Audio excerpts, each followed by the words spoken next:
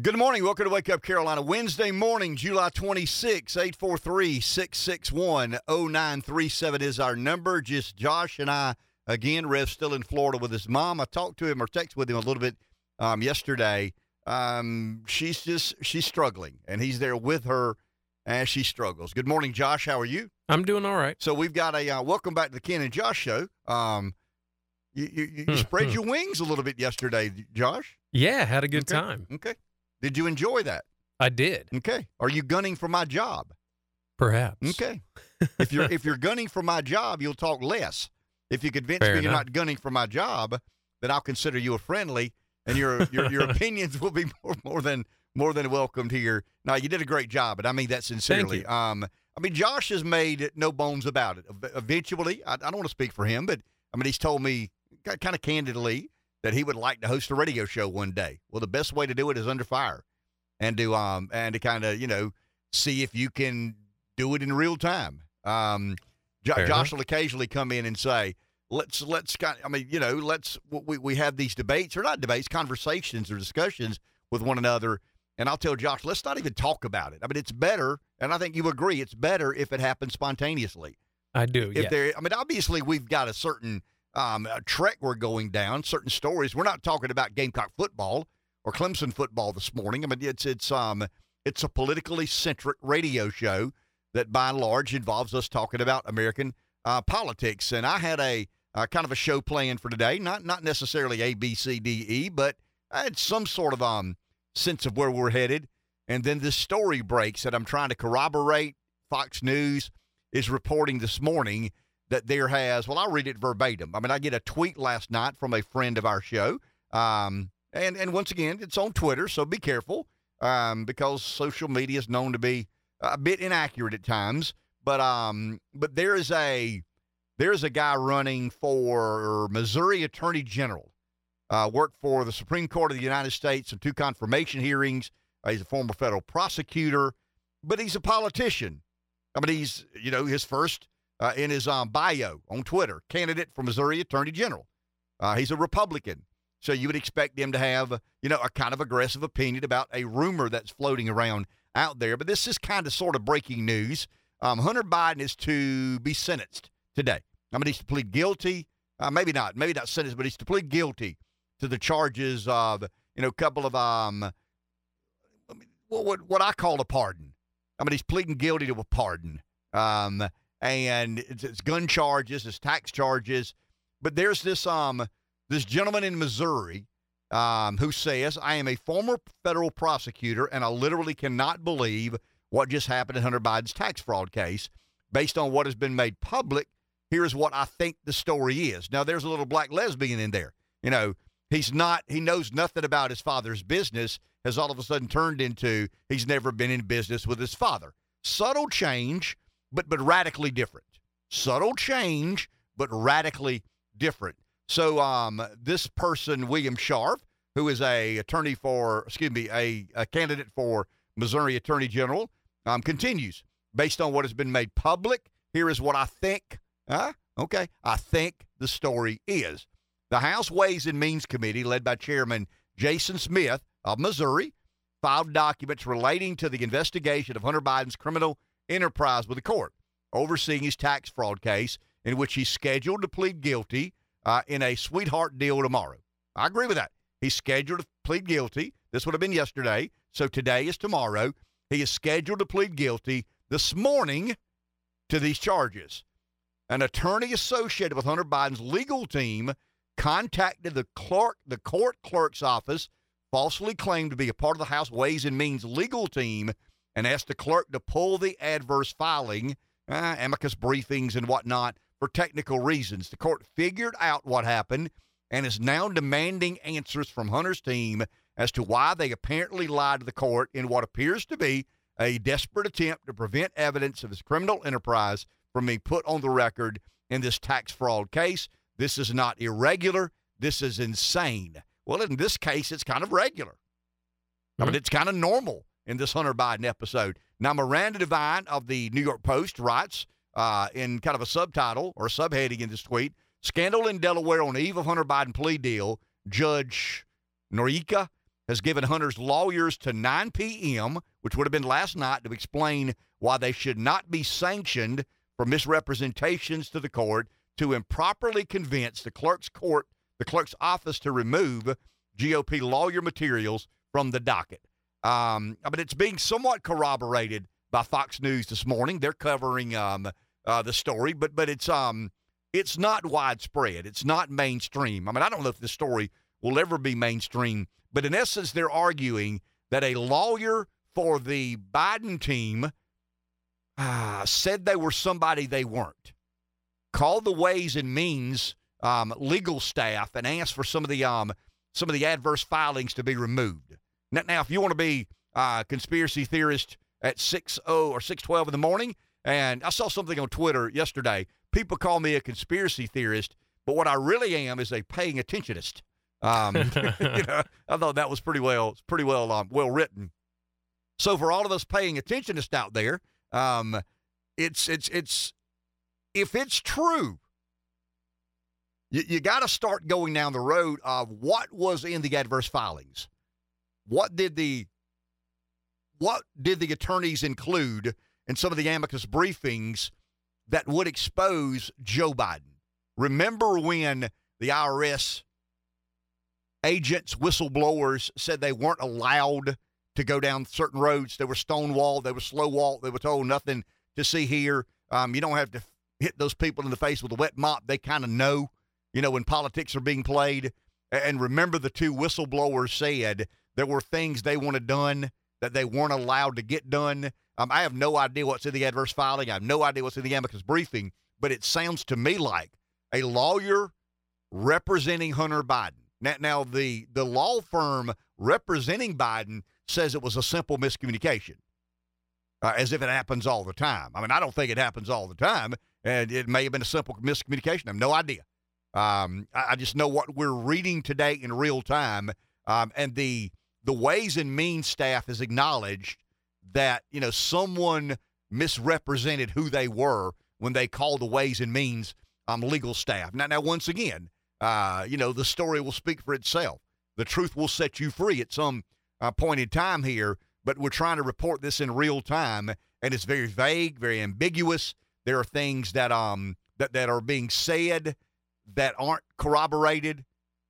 Maybe they're substantiated. Don't know. Does the AG candidate in Missouri have a straight line to Missouri Senator Congressman Jason Smith, who chairs the Ways and Means? Don't know. I mean, all that would be complete, total speculation.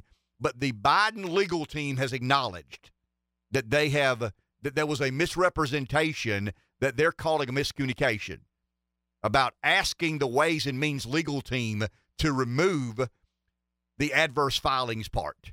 And, you automatically go, if you're a paying attentionist, you automatically go to, well, that's where the questions were asked about Joe's involvement. I mean, that's real. That's where the real legal peril is. That's when it stops being about Hunter Biden and becomes more about Joe Biden. If the adverse filings, if the amicus briefings or what, some are arguing they may be, that's when it stops being about Hunter and starts being about Joe Biden. But once again, I would imagine we will know more by the end of the show today than we do at the beginning of the show today. But today is the day that Hunter pleads guilty, and we're finding out in the last moments of the game that someone from the Biden legal team said they were somebody they weren't and tried to convince the Ways and Means legal staff to take some of the adverse filings out of the report. I'm not a lawyer, but I am a paying attentionist. I automatically go to, wow, okay. The adverse filings would have probably not incriminated Joe Biden, but insinuated many things we suspect about Hunter and Joe Biden. 843-661. I want to delve into that. I mean, during the breaks, I got someone I can reach out to in Washington that may know more about this than I do. I mean, I'm sure they'll know more than I do about this, but we're covering this story in real time. That's a major development. I mean, that's a big development, if indeed it is true and can be corroborated. And Fox News just had about, a couple of minutes of reporting. But they're saying that there is a report that says, X, Y, and Z. They're not saying it's been confirmed by the Ways and Means that they've not had a press conference to address any of these issues. So we're flying a bit blindly right now as we speak. But to all you paying attentionists out there, there's always been kind of a line where it stops being about Hunter and starts being about Joe. I don't know where that line is. I mean, I have no doubt that Joe Biden is in business with his son. I can't corroborate. I can't substantiate. I can't prove that to be a fact. But I'm not that stupid. I mean, that conspiracy theorist, paying attentionist, I'm probably a little of both of those. But I'm not a moron. I mean, the Bidens got wealthy, peddling influence, being bribed by foreign governments. I mean, I think we're going to eventually find out, and there's a couple of stories out there I want to touch on this morning. But I always felt, when do we find out where that line is? It stops being about Hunter and starts being about Joe, and maybe this is the beginning of that. Maybe the adverse filings and amicus briefings were, incriminating or began becoming incriminating toward the current president of the United States. That's a big deal. I mean, as we say in the country, that's a big-ass deal.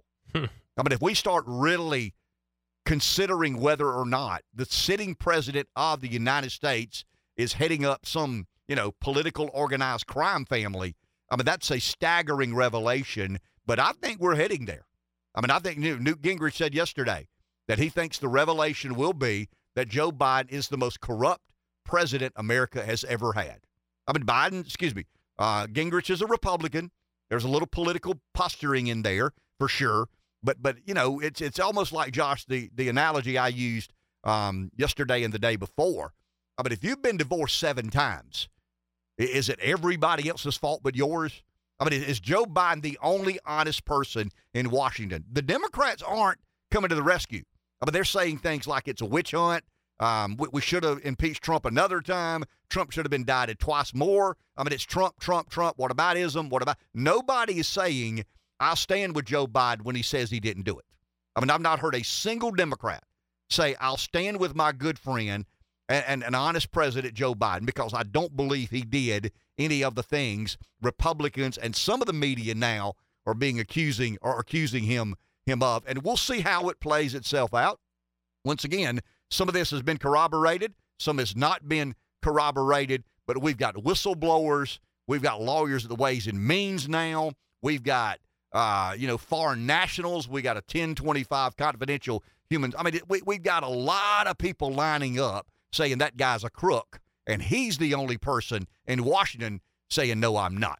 Let's go to the phone. We have Daphne calling from Dillon. Daphne, you're on the air. Good morning.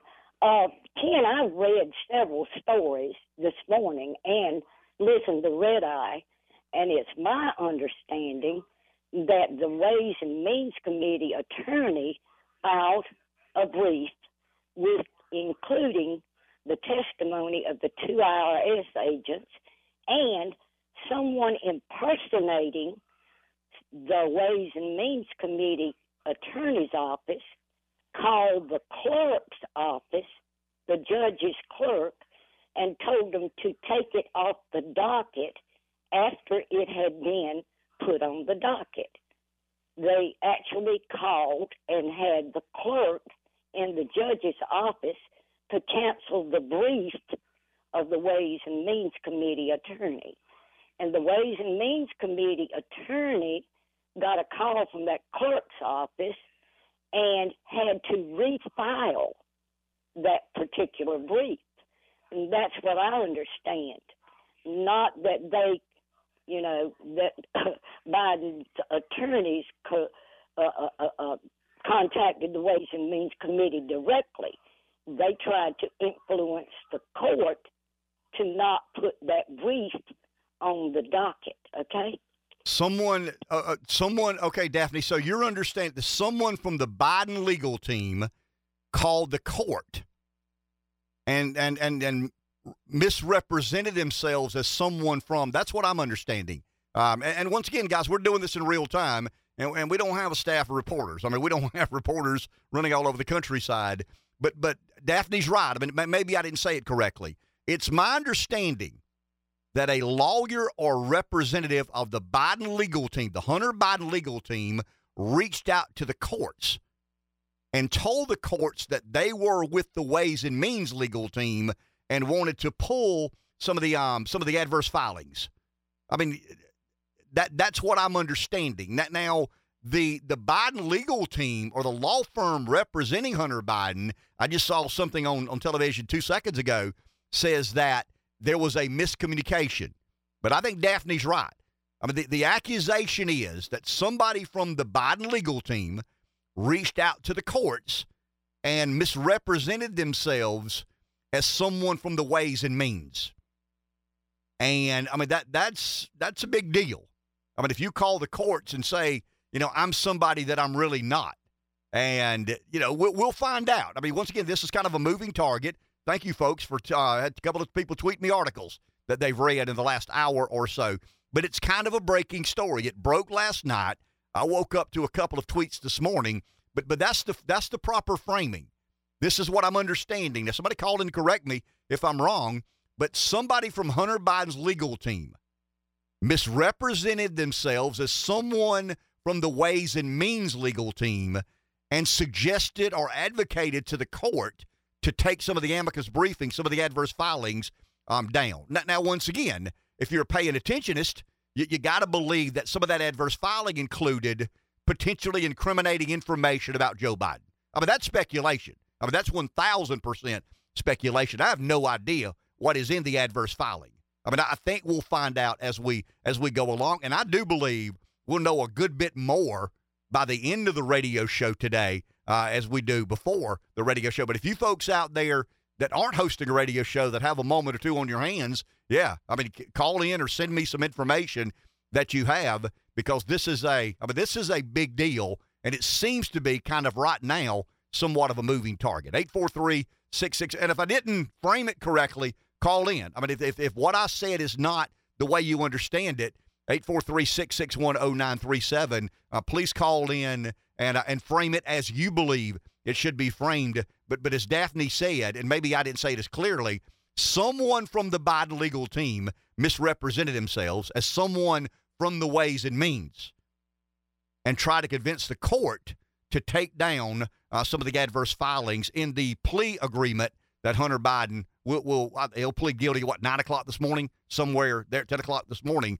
is when I don't have any idea what effect that has or impact that has on whether he can plead or not. I have no idea what their response will be once they are sure that someone called in. But apparently the Biden legal team has admitted they're just saying it was a miscommunication. Someone from our staff, I think they said a staffer, reached out and just made a mistake. 843-661-0937. Take a break. Back in a few. 843-661-0937. Okay, let's read some reporting here. Hunter Biden's counsel is accused of avoiding proper court procedure to allegedly get information about IRS whistleblowers removed from the docket. Delaware Judge Mary Ellen Noreka gave Biden's legal team until 9 p.m. on Tuesday to explain their side. Specifically, a lawyer from Hunter's legal team is accused of misrepresenting who she was when asking to remove amicus materials from the docket. She allegedly called to ask the clerk to seal the information instead of making a formal request to the court. The court has discussed the matter with the relevant individuals in the clerk's office and has been informed that the caller, Mrs. Jessica Bingles, represented that she worked with Miss Catilia and requested the amicus materials be taken down because they contain sensitive grand jury, taxpayer, and Social Security information. It appears that the caller misrepresented her identity and who she worked for in an attempt to improperly convince the clerk's office to remove the amicus materials from the docket. Now, it doesn't say that they improperly, that they misrepresented their identity by saying they work for the clerk of, the Ways and Means. I mean, it doesn't say that. Now, I've read that in another place. The court will temporarily place the document under seal until close of business on July 26, 2023 to afford defendant the opportunity to make the requisite, to try to make the requisite showing. Should defendant fail to make that showing, the document will be unsealed in its entirety. I mean, that's Fox News, and you're not going to find it anywhere else. I mean, you can forget going to the Wall Street Journal, New York Times, CBS, ABC, NBC. They're simply not going to give this. They're still giving the Biden team, really the Democrats. I was thinking about this morning. They're still giving the Democrats time to come up with a coherent counter-narrative. I mean, the media professionals take their cue from Democrat officials.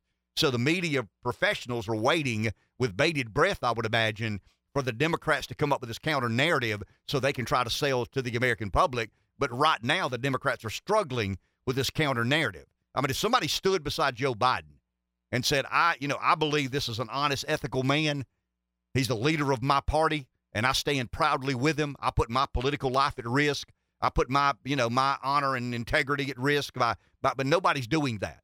So the reason you got to go to Fox News, Twitter, talk radio to find stories like this is the media professionals are taking their cue from the Democrat Party, and the Democrat Party, as of now, has not come up with a coherent counter narrative. That's why I think they're about to dump Joe Biden. I mean, they're good at counter narratives, and if they're not trying as hard as I think they are to come up with the counter narrative, that means they're about done with Joe. That they needed somebody they could sell to the American public as a centrist Democrat to beat Donald Trump. I mean, that's what this was all about. Lock him in the basement. Don't let him make a fool of himself. Let Trump be Trump, and we'll figure out a way to win in Pennsylvania. Maybe Stacey Abrams can pull Georgia out, and that's just kind of the way it went down. He may be dispensable now and not that important to the Democrat Party. Let's go to the phone. Someone's there. We have Joel calling from Mullins. Joel, you are on the air. Thank you, sir. Mr. Ard, I was wondering, I think that the president has earned an impeachment, but I wonder if it would be better to wait so that when the Republicans aren't seen as a vengeance program there, and unless the Senate is willing to convict, I'd rather wait until we see what happens with the Senate, because just impeaching him seems to be a new mode of impeding a president. Thank you, sir. Thank you. I tend to agree with that. If you remember yesterday, Comer, we talked a little bit about Jim Comer not wanting a special counsel. I mean, he doesn't trust the special counsel. Guys, a lot of this, and I mean, there's some things that I'm not that sure of. There's some things I'm far more sure about than the facts and data suggest I should be. I mean, it's hunchy, it's instinctive, it's just something you kind of feel in your bones. I've read in the last year a lot about DOJ. And DOJ has been radicalized by Barack Obama. Barack Obama put activist radicals in the DOJ. And in all fairness, if you want to transform a nation, what better way to do it than infiltrate the DOJ with, radical activists? I mean, it really and truly is brilliant. And in retrospect, Obama learned a lot in Chicago politics. And he put people like Eric Holder in places and Susan Rice in places, and they equally as radical as he was. But I think because of the radicalization of DOJ, Jim Comer's right to say, hey, slow down with the special counsel, let the Ways and Means handle the investigation because the Republicans are driving the train. And it's a partisan city. I mean, I'm sorry. It's I wish we could all get along. Well, I do too, but we're not, and we ain't, and we won't. There's going to be a winner and a loser. And I'm interested in Republicans winning. And I think the best way to win this fight is the investigation to remain under control of Jim Comer and the House Oversight Committee. Now, I will say this, and I'm not sure. It seems to me, Kevin McCarthy is suggesting impeachment inquiry. It seems to me from what I've read that an impeachment inquiry makes it harder for government agencies to withhold information. I mean, they'll stonewall, slow walk, FBI, DOJ, IRS. They may give you the information. They may not. They may answer a subpoena. They may not. I mean, we've heard that back and forth. Congress asks for information. Ray doesn't give it. The head of the IRS doesn't give it. They get frustrated. Impeachment inquiries, if I'm not mistaken, allow for a more aggressive investigation. And some of these agencies run by entrenched radicals and establishment-oriented political leaders or political hierarchists, I mean, that they would be the ones that they can't say no as easily when you make a request if there's been an official impeachment inquiry that has been launched. 843-661-09 37 is our number. But once again, guys, this is a moving target. Fox is running a story now. Miranda Devine is a New York Post columnist. She's written extensively on the Hunter Biden, Joe Biden business ordeal. Judge threatens sanctions against Hunter's lawyers. That's very interesting.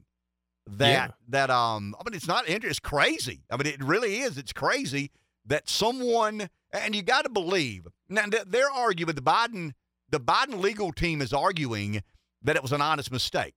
Some junior staffer cutting their teeth in the legal profession made a mistake and told the judge. I don't have any corroboration to that. I've heard it and I've read it on Twitter, but the Fox News story says they misrepresented who they were.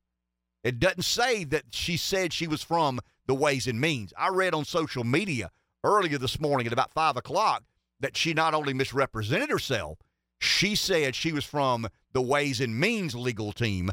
Now, that I can't corroborate that with any of this other reporting, but, the truth will set you free, and eventually we'll get to the bottom of whatever. So we don't have direct confirmation that this was intentional. It's still out there. We don't know a lot. This is breaking now. We have confirmation that the Biden legal team said it was an honest mistake.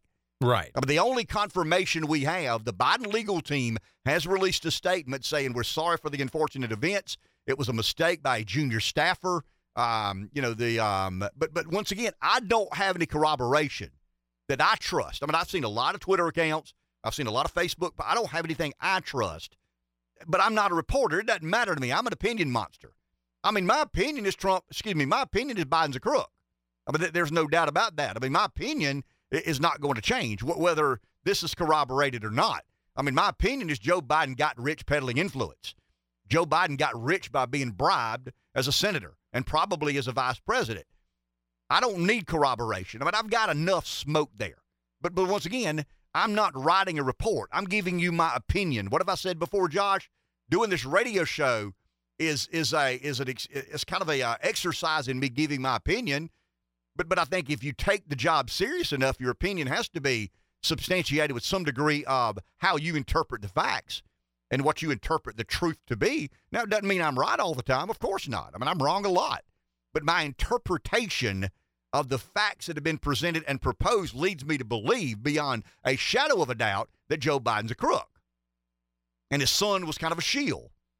It's kind of interesting. I read something this morning. Let me get my hands on this.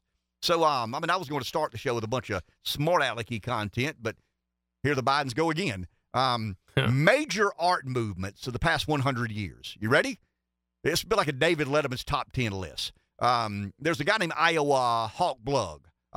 He does a lot of sarcastic tweets on Twitter, on X, I guess now. But he's got major art movements of the past 100 years. You ready? Distilled Cubism, Abstract Expressionism, Dada, Surrealism, Color Field, Pop Art, Postmodernism, meth addicts who pick up a paintbrush for the first time at age 50 and suddenly sell paintings to their father's friends for $1 million each. Those are the major art movements of the past 100 years. Yeah, you got surrealism, you've got postmodernism, you've got abstract expressionism, and then you've got Hunter Biden, who has, for most of his adult life, been an addict, never painted until he turned 50, and now he's selling paintings for some, $750,000. And we find out now one of the appointees, one of Biden's appointees paid $750,000 for it. You can't make it up. And I go back to the theory I said yesterday, and I know I'm pounding the desk on this one. And I didn't originate with Wake Up Carolina, but it's gaining some traction out there amongst folks who do what we do, Josh. Biden believed his political career was over when Barack Obama left office and Donald Trump got sworn in. And 4 years prior to that, Biden believed that the Democrats were going to let Hillary. She didn't get her way because Obama, a charismatic, transformative American president, came on the scene, gave the speech at the DNC. He wins in 2008. He wins in 2012. Biden kind of thought that would have been his time, Hillary thought that was That was her time. That got delayed by 8 years. So 2016, remember when Biden says that Beau tried to talk him into running for president and he chose not to? Well, he chose not to because the machine was so supportive of Hillary, and there was no way he was going to beat Hillary Clinton. Well, I think it's sometime in Biden's second term as vice president, Obama's second term as president, he reached out to Hunter and said, we better make all we can make. I mean, we better do we've always been a bit shady. Nobody's paid close attention to us because we were this dunce of a senator from Delaware, so they didn't take us that seriously. Probably should have taken us that seriously. But we're the vice president now, and the president of the United States is entrusted in us some foreign affairs issues because I'm a old hand at this. I've done it a long time. Now, back then, he was probably to some degree in cognitive decline, but he was not in free fall. I mean, he's probably slipping a bit, but he was not just as he is now. I mean, he's incoherent today. I mean, most days he doesn't know what he's doing or where he's doing it or what he's saying or who he's saying it about. But then he probably had the majority of faculty still in place, and I think he went to Hunter and his family and said, look, in Obama's second term as president, we better make all we can make. We better do everything we've got to do. I mean, I want to be rich when I leave here. I want all of my family to be rich. And they just got reckless, careless, and stupid. And I mean, I think all of these accusations will prove to be true. I think they have peddled influence. I think they've been bribed by foreign nationals. I don't think there's any question about it. And eventually, I think we'll get to the bottom of it. And once again, will the Democrats come up with a counter narrative? Because that's what the media pros are waiting on. But the New York Times, Washington Post, Wall Street Journal, ABC, CBS, NBC, Salon, Huffington Post, MSNBC, CNBC, anybody but Fox and talk radio are waiting on the Democrats to give the media their cue that here is our strategic counter narrative. And up until now, nobody's come up with a strategic counter narrative because I think the Democrats are more interested in dumping Biden and replacing him with whomever. Now the quandary they have on their hands, their most loyal voting bloc is African-American females. And the only politician in Washington disliked more than Joe Biden is Kamala Harris. So hence the dilemma. 843-661-0937. Let's go to the phone, then we'll take a break. We have Williams calling from Orangeburg. Williams, you're on the line. Again, I don't understand why you say Biden, the most corrupt president ever. When you got a president left the White House with razor wire around it. The Capitol had razor wire around it. Why is that? To keep the people out. Yeah, to keep the people out of the people's house. I mean, that's why they had razor wire. It's one of the most embarrassing visuals I've ever seen in my life. Nancy Pelosi asked for razor wire to be put around the people's house so the people couldn't get into their house. Because of that. Because of Trump. Trump caused a riot, tried to overthrow democracy. Have a good day. Thank you, Williams. Appreciate it. 843-661-0937. Let's do this. Let's take a chart and put everything Trump's been accused of, and let's put a chart up of everything Biden's being accused of, and tell me who's more corrupt. Mishandling classified information, taking $5 million from a foreign national in exchange for shutting down an investigation. Not just you getting $5 million, your kid gets $5 million. I mean, I think that's just the tip of the iceberg. The Oversight Commission, the IRS whistleblowers say $17 million. I think it's probably 50, 60, 70, 80, maybe even $100 million that the Bidens have, been paid in exchange for influence within our government. Take a break. Back in just a few moments. You notice what Williams didn't do. What's that? He didn't defend Joe Biden. Ooh. I mean, he didn't say Biden's not a crook, but Trump is. He basically, what about ism? What about if Biden's a crook? Trump's a bigger crook. The razor wire around the Capitol. I mean, I'll let you decide. And I talked to someone yesterday. I mean, I'll tell you, I talked to Robert Cahaley for a long time yesterday, and Robert believes that the Democrats are after blood. I mean, he says, I can't express to you how aggressive they're going to try and put Trump in prison. I mean, he was so cold-hearted in the way he said it. That's his world. I mean, that's Robert's world. I host a radio show and go do a lot of other things. Robert does nothing but politics. I mean, it's his life. It's his income. It's his existence. It's what he's about. It's in his DNA. It's provided a life for him. I mean, he paged at the State House as a sophomore at the University of South Carolina, and he never left it. I mean, he consulted, he polled, he ran campaigns, he printed yard signs, he put up yard signs. I mean, his entire life is invested in the Republican Party, and he caught a break. They built a mousetrap that found the Trump voter better than any other mousetrap out there, and he knows the shelf life for being the best there is at it. It is not very long, and he benefited enormously from the building of that mousetrap. But Robert told me yesterday, he said, I don't think you guys understand what the Democrats are trying to do. I mean, they're trying to put Trump in prison until he dies. I mean, that's what they want to do. And if it doesn't work in Florida, we'll see if it works in New York. If it doesn't work in New York, we'll see if it works in nation's capital. I mean, if it doesn't work there, try Georgia. I mean, there's going to be indictment after indictment. I believe, and I told Robert yesterday, we had a target letter, and we expected a formal indictment. We've not gotten that formal indictment as quickly as we thought we would, and I think they're waiting on this story.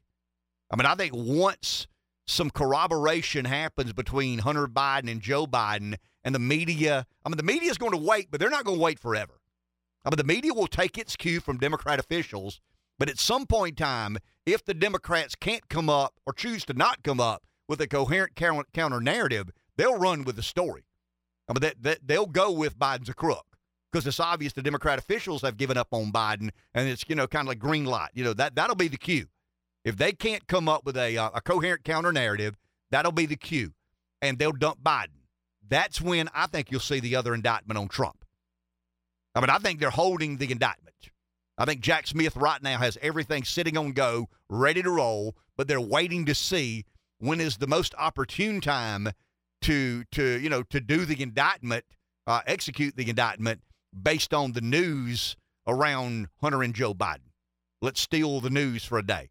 It's a bigger deal. What is a bigger deal than Trump getting indicted? In the media's world. I'm not talking about in mine and your world.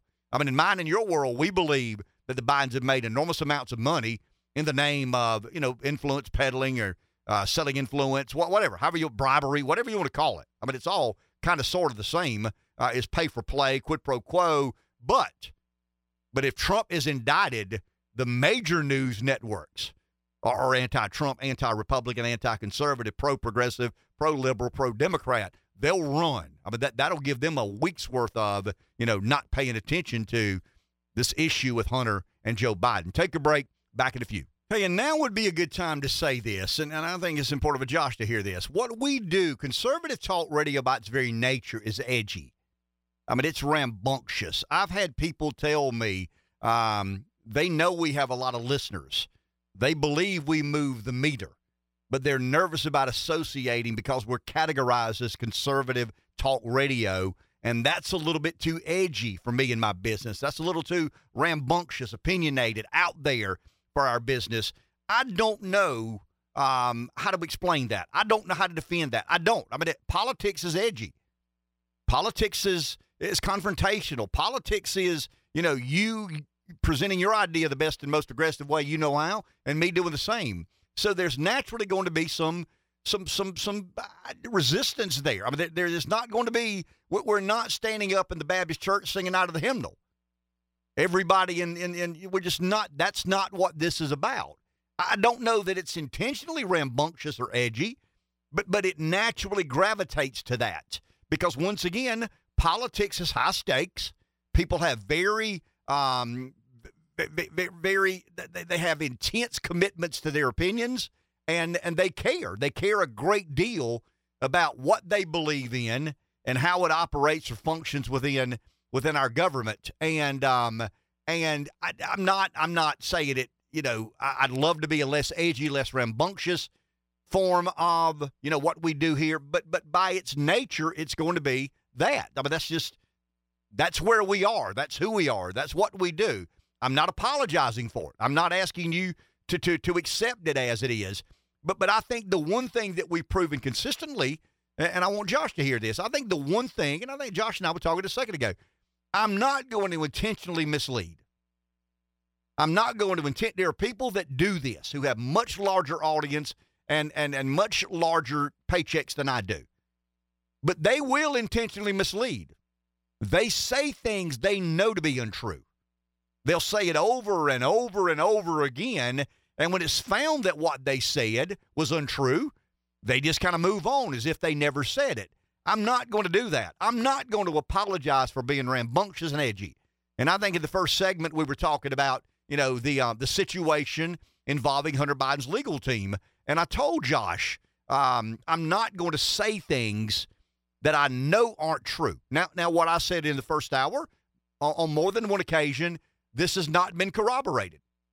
I mean, here's a report. Here's something on Twitter. Take it for what it's worth when it's on Twitter, but it's not been corroborated by a news agency or a news service. So I don't know that makes us different than all the rest, but it's something I'm very comfortable in. I have been wrong. I have misled.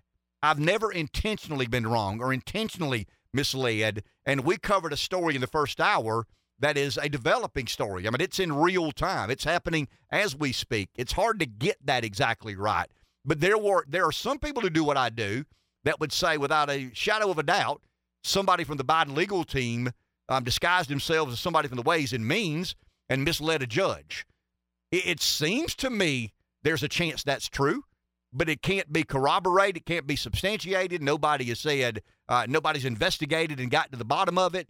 And maybe that's where talk radio fails, when it takes some of these nuances or half-truths and turns them into complete and total truths. And I'm just not going to do that. I mean, I'm not going to do that. I think, yes, I have been wrong. Yes, I have misled. I have never intentionally misled or intentionally been wrong.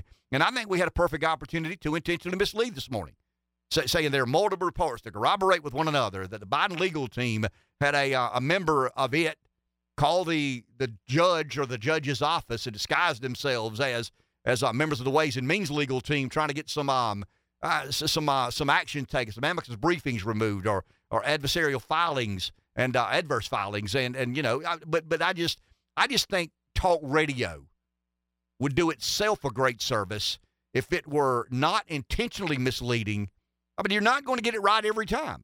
Once again, I've gotten it wrong many, many, many times. My opinion and my interpretation of what I believe to be true has been wrong on more than one occasion.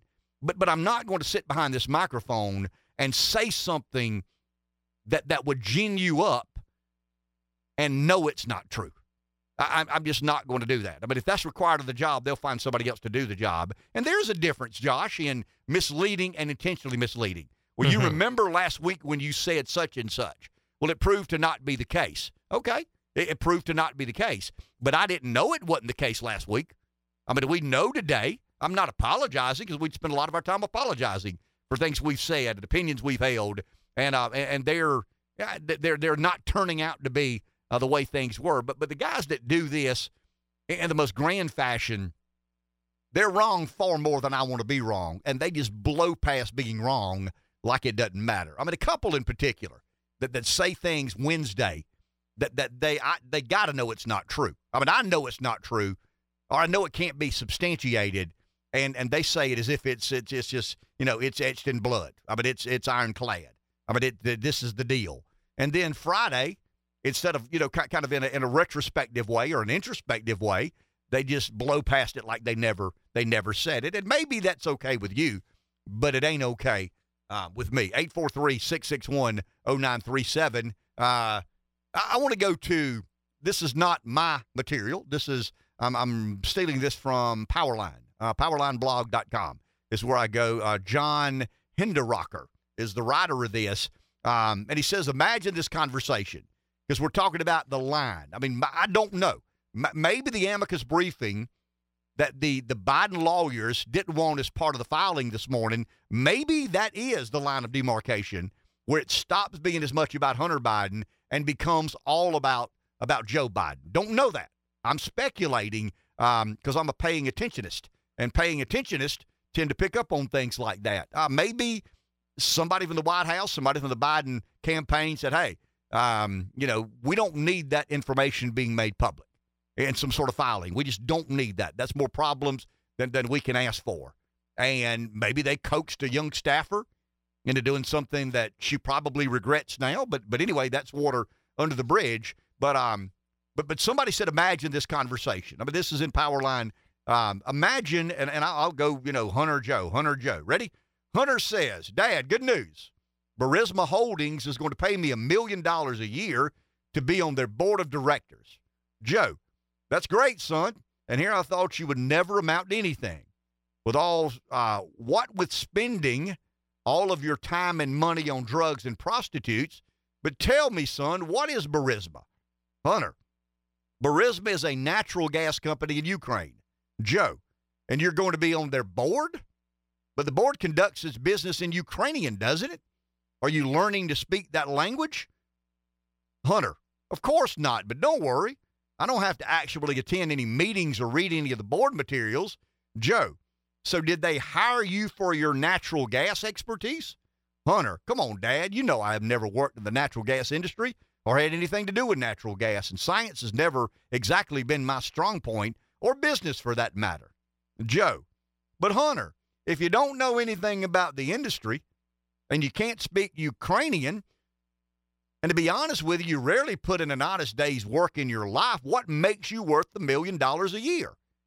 But that's the conversation that a loving father, would have with their kid. Now, he colored it up a bit, with the you never done an honest day's. I doubt a parent would say that to a kid. But, I mean, come on, Dad. You know I've never worked in the natural gas industry or had anything to do with natural gas, and science has never been exactly my strong point, or business for that matter. And a father is obligated to say, son, if you don't know anything about the industry and you can't speak Ukrainian, what makes you worth $1 million a year? I mean, why are they paying you $1 million a year? Influence peddling is a polite term for bribery. It really and truly is. And when you read Section 18 U.S. Code 1, U.S. Code 201, it lists bribery as grounds for impeachment, specifically. Treason, bribery, those are crimes for impeachment. That's in the Constitution specifically. It's not, is he a constitutionalist or not? No, bribery and treason are listed. And I understand the Democrats and whataboutism. Williams did that a second ago. Whataboutism. What about Trump? What about the indictments and the impeachments? What about what Trump did? What about the razor wire around? It's unfathomable to believe that anything Trump may or may not have done, rivals a family bribing a foreign government. In other words, we'll have this investigation shut down if you pay me and my father $5 million each.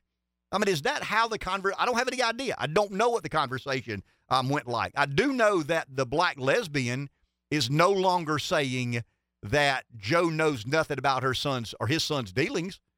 She's now saying he's never been in business with his son. There's going to be Devin Archer will appear in a transcribed interview Monday with the House Oversight Committee.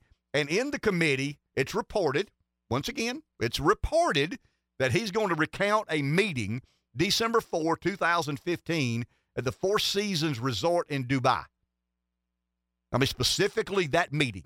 And they're talking about a $5 million payment to Hunter Biden, a $5 million payment to Joe Biden. Specifically, December 4, 2015. Who was the vice president of the United States on December 4, 2015? Joe Biden. Okay. If Joe Biden was the vice president on December 4, 2015, and his son was sitting at a table with Ukrainian nationals at the Four Seasons Resort in Dubai, and the foreign nationals didn't take Hunter Biden at his word, and one said, can you phone your father? Can you conference call your dad and get him in this conversation? And Hunter said, of course I can. And he calls from Dubai. Joe picks up the phone. Now, it's probably one of these track phones. I mean, that gets around some of the records keeping. You know, the White House has to archive and memorialize phone calls and visits and whatnot. But if Biden's got a burner phone, you know, he's kind of that's in his pocket. I mean, I think that's where we are. I really and truly believe that Joe Biden had his own phone, and Hunter knew to call Joe on that phone when there's chances to get paid. You know, we're doing the state business and the government's business on this phone, on this line, because once again they're monitored. That they've got to be the minutes have got to be taken.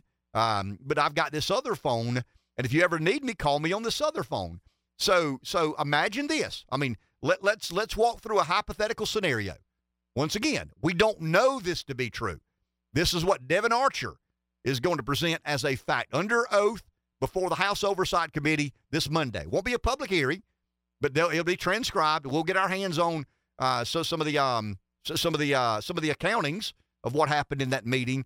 But December 4, 2015, at the Four Seasons Resort in Dubai, Hunter Biden called his dad after being asked by Ukrainian foreign nationals, "Can you get your dad on the phone?" Now I'm offering up as my opinion the reason they wanted Daddy on the phone. They didn't trust Hunter. I mean, they knew Hunter was the conduit, but he's a bit of a klutz. He may or may not have been an addict.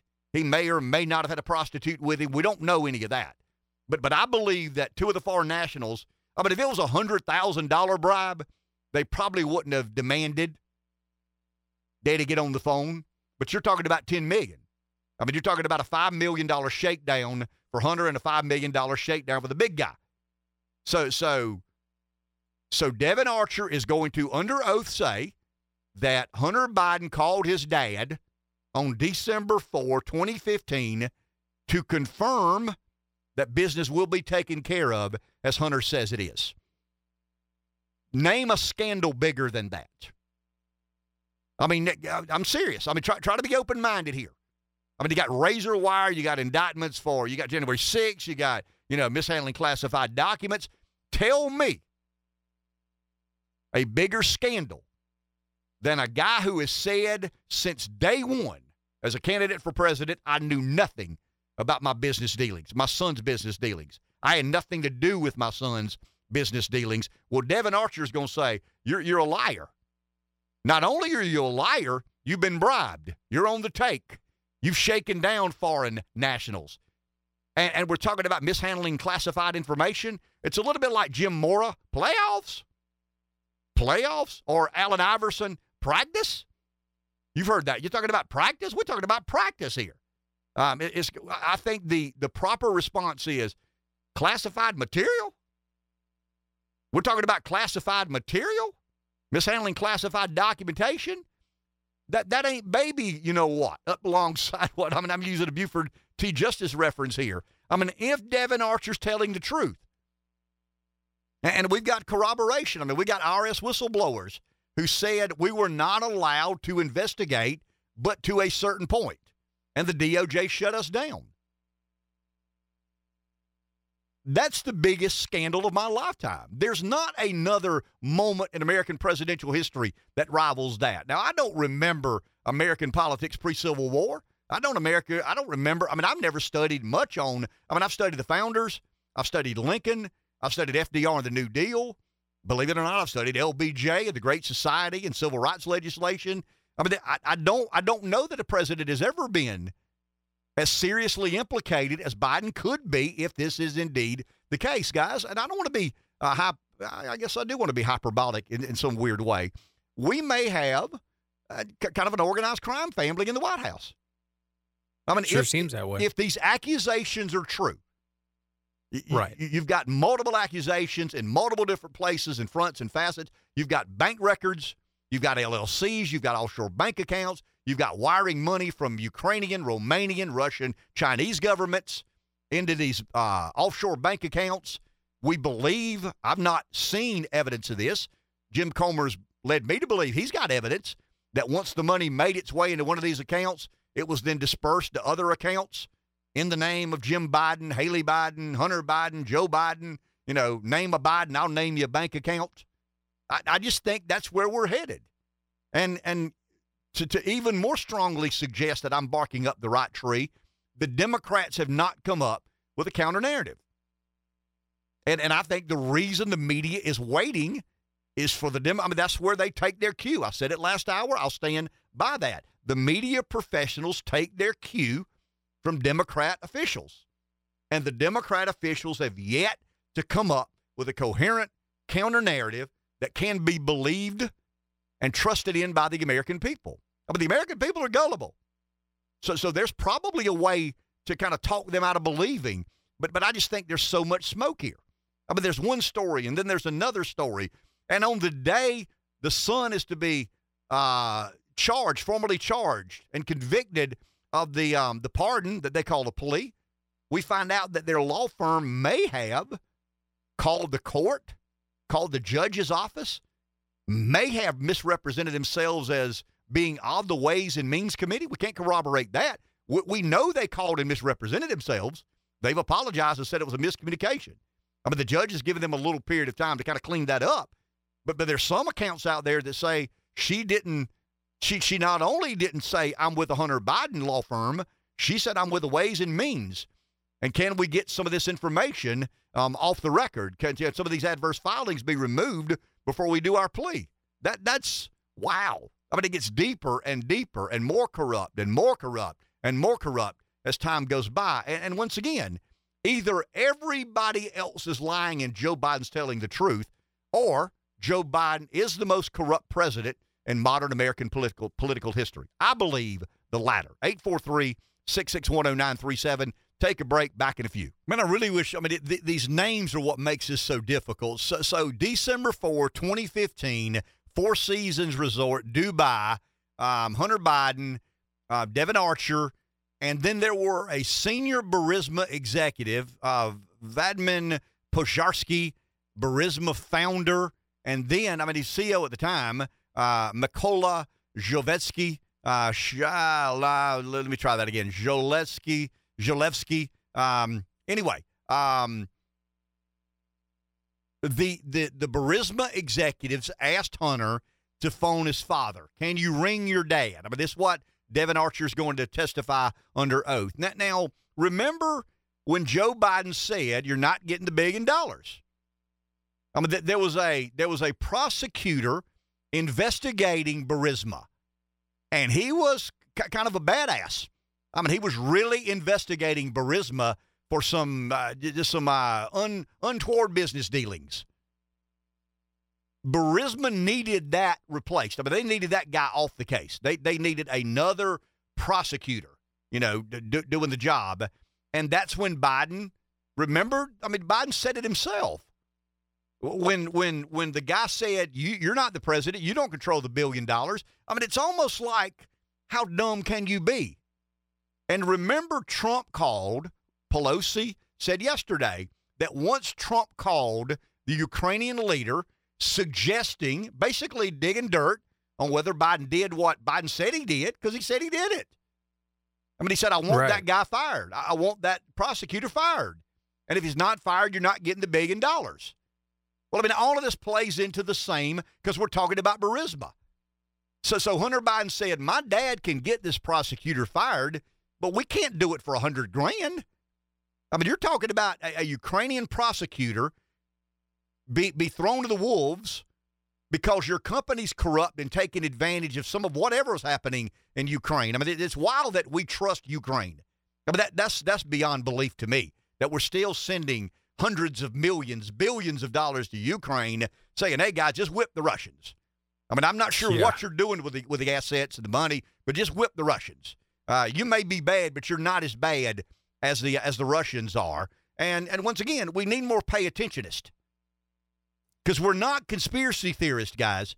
We're paying attentionists is what we are. And I don't take credit for that. Somebody put that on Twitter yesterday. So you've got Biden saying clearly to the American Foreign Council that I'm not giving the $1 billion until you fire the prosecutor. The response is, well, you're not the president. And he says, well, call him. Call the president. He's giving me authority. He says it right. It's not like we're making things up. And the prosecutor was investigating Burisma for business activities that are untoward. It would get real complicated trying to understand it. So in December of 2015, Hunter Biden is meeting with one of the top Burisma executives and the Burisma founder and then CEO. And during the conversation, Devon Archer's there. I mean, the guy that's going to appear before the House Oversight Committee Monday, he's there. And he says that, the Burisma executives asked Hunter to phone your dad. In other words, if we're going down this road, we're not taking your word on it. I mean, we need the big guy to confirm that this is going to happen. And I got no idea who negotiated the $5 million each. I have no idea. What was that, the Burisma executive's number? Was it Hunter Biden's number? Was it Joe Biden's number? I don't have any idea. But the accusation is, after the phone call, Burisma paid Hunter and Joe Biden $5 million each. For what? For what? Natural gas advice? I mean, seriously. I don't. No, you're as a conduit to get the money to the Bill and Melinda Gates Foundation? Now, see, that's the central question. Where is the paper trail? Is there a paper trail that leads where the $5 million, $10 million came from and where the $10 million ended up? I mean, that to me, that's once this door is knocked down, once we've established that Devon Archer, and Devon Archer's got some history. I mean, he's accused of swindling an Indian reservation or Indian tribe out of about $50 million in bond revenue. I mean, so he's not, it's just the kind of person Hunter hung around with, right? I mean, Hunter's not a legitimate business guy. Why would Hunter hang around with other legitimate, but why would a legitimate business person? I mean, Tony Bobulinski said he made me nervous every time I was around him. But Bobulinski, that's another story. Remember Bobulinski interviewed by Tucker Carlson?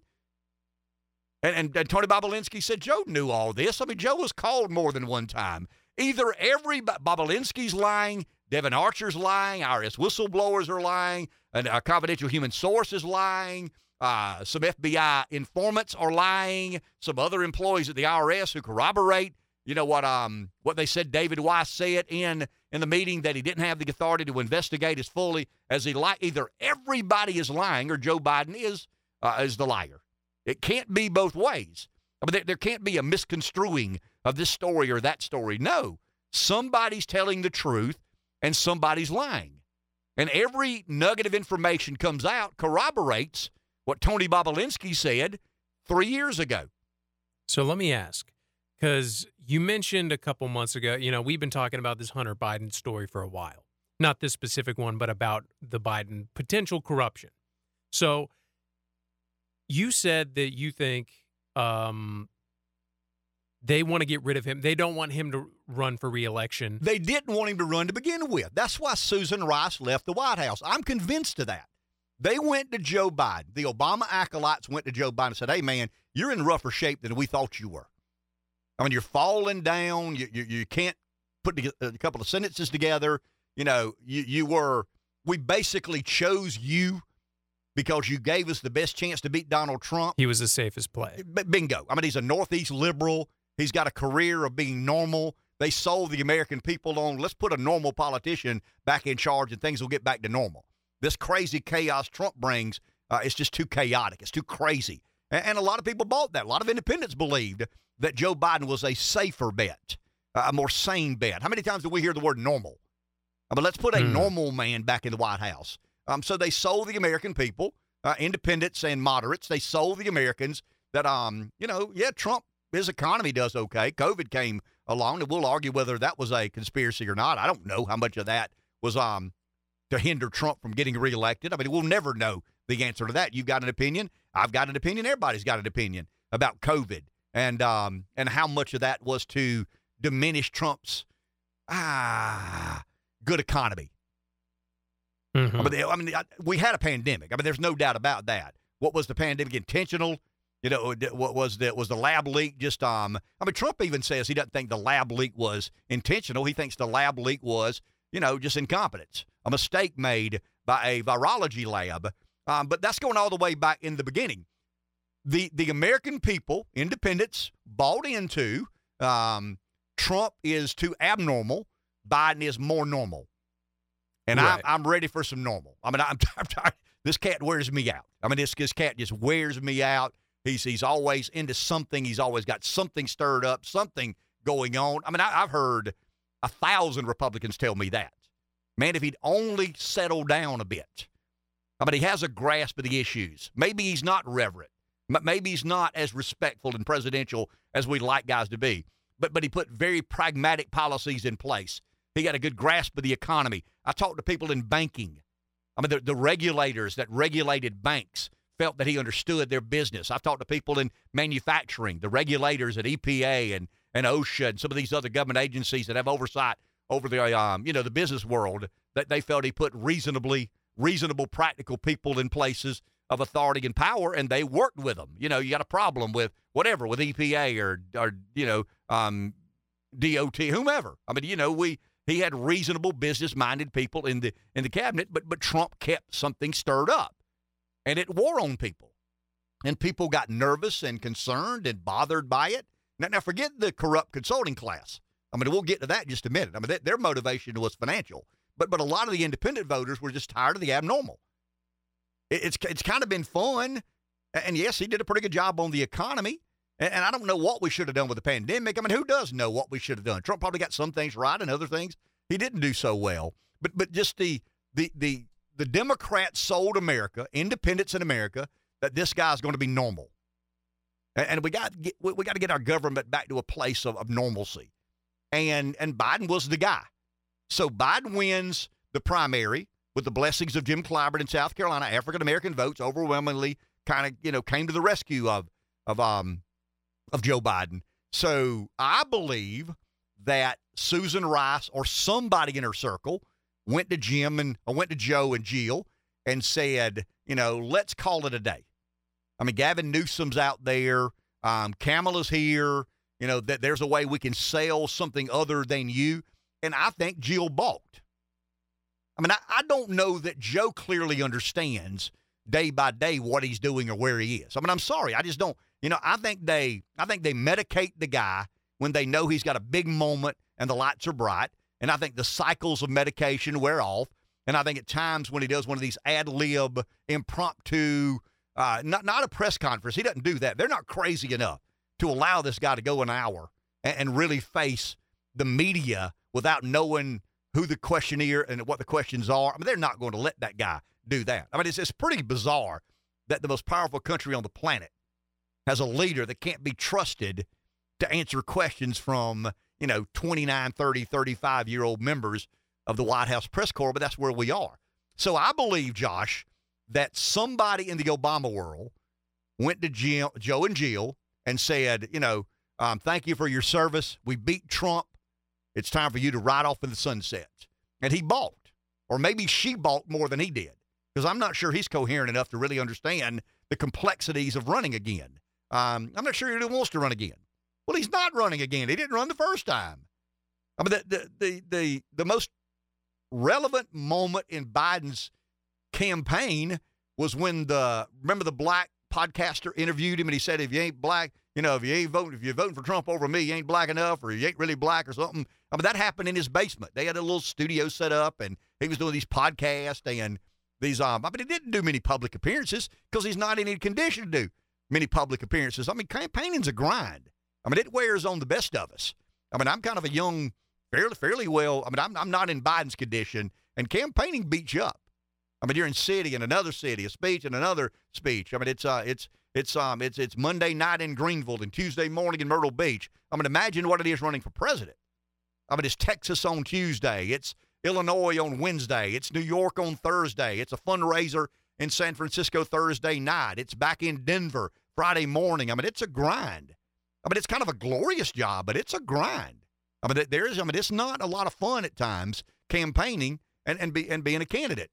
But I think Susan Rice may have been the one that Obama said, go talk to Joe and let's see if we can get Gavin Newsom in line or Kamala or whomever. I mean, it's obvious he's not up for the job, and he balked, or she balked, probably Jill. And now we're running again. I mean, we're the president. We've got a right to make that call. We're running again. And I think that's when Susan Rice left. I think she was frustrated. I don't know that. I mean, I don't have Susan Rice's cell phone number. I don't have Barack Obama's cell phone number. If I did, they wouldn't take my call. But I think that's what went down. And I think once he told Susan Rice, or once Jill Biden told Susan Rice we're running again, they said, okay, you're kind of sort of on your own. And that's why I don't think the Democrats have been completely committed to this coherent counter narrative that the media folks and the media professionals are waiting on, because the media professionals will take their cue from the Democrat Party and they will do whatever they need to do to beat Trump or whomever the Republican nominee is. And it looks to me like it's going to be Trump. We'll get to that in just a few seconds. But the point I'm making, and maybe Susan Rice knew some of this, I would imagine she did. I mean, Rice probably knew that there's trouble headed our way. You know, that we've got these accusations, we've got these whistleblowers. There are no secrets in Washington. I mean, they're kept from us. We don't get to know about them, but they're not kept from one another. I mean, if you're inside the belly of the beast, so to speak, Susan Rice knew that there was a December 4, 2015 meeting at the Four Seasons. You can bet your sweet ass that Susan Rice knew, if anybody knew, that Devin Archer was at the meeting. There was a chance, if the Republicans got control of the House and chair the Oversight Committee, there's a chance some of these revelations are made public. I mean, I'm just taking you inside the game. That's the way the game is played, and here we are. And to me, the fundamental question, and I've always said this, Josh, where does it stop being about Hunter and start being about Joe? Right. And it seems to me the earliest known date, could have been earlier than this. They bought a house owned by the DuPonts in the 80s. But it seems to me the line in the sand is December 4, 2015 at the Four Seasons Resort in Dubai, when the Burisma executive said, if we're doing a $10 million deal, we're not taking your word on it. We need the big guy on the phone. And Hunter Biden called his dad, and his dad said, you can trust Hunter on this. We'll take care. They fired the prosecutor. Ukraine got the $1 billion, and I believe Hunter and Joe Biden both received $5 million each. 843-661-0937. Let's take a break. We'll be back on the other side. I know we got a call. We'll get to you as soon as we return.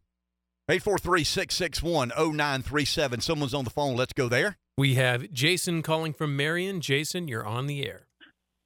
Good morning there, Ken. I'm not sure if you heard the speech Roger Stone gave about a month ago, and I kind of really didn't understand who Roger Stone was until I kind of looked into him a little bit.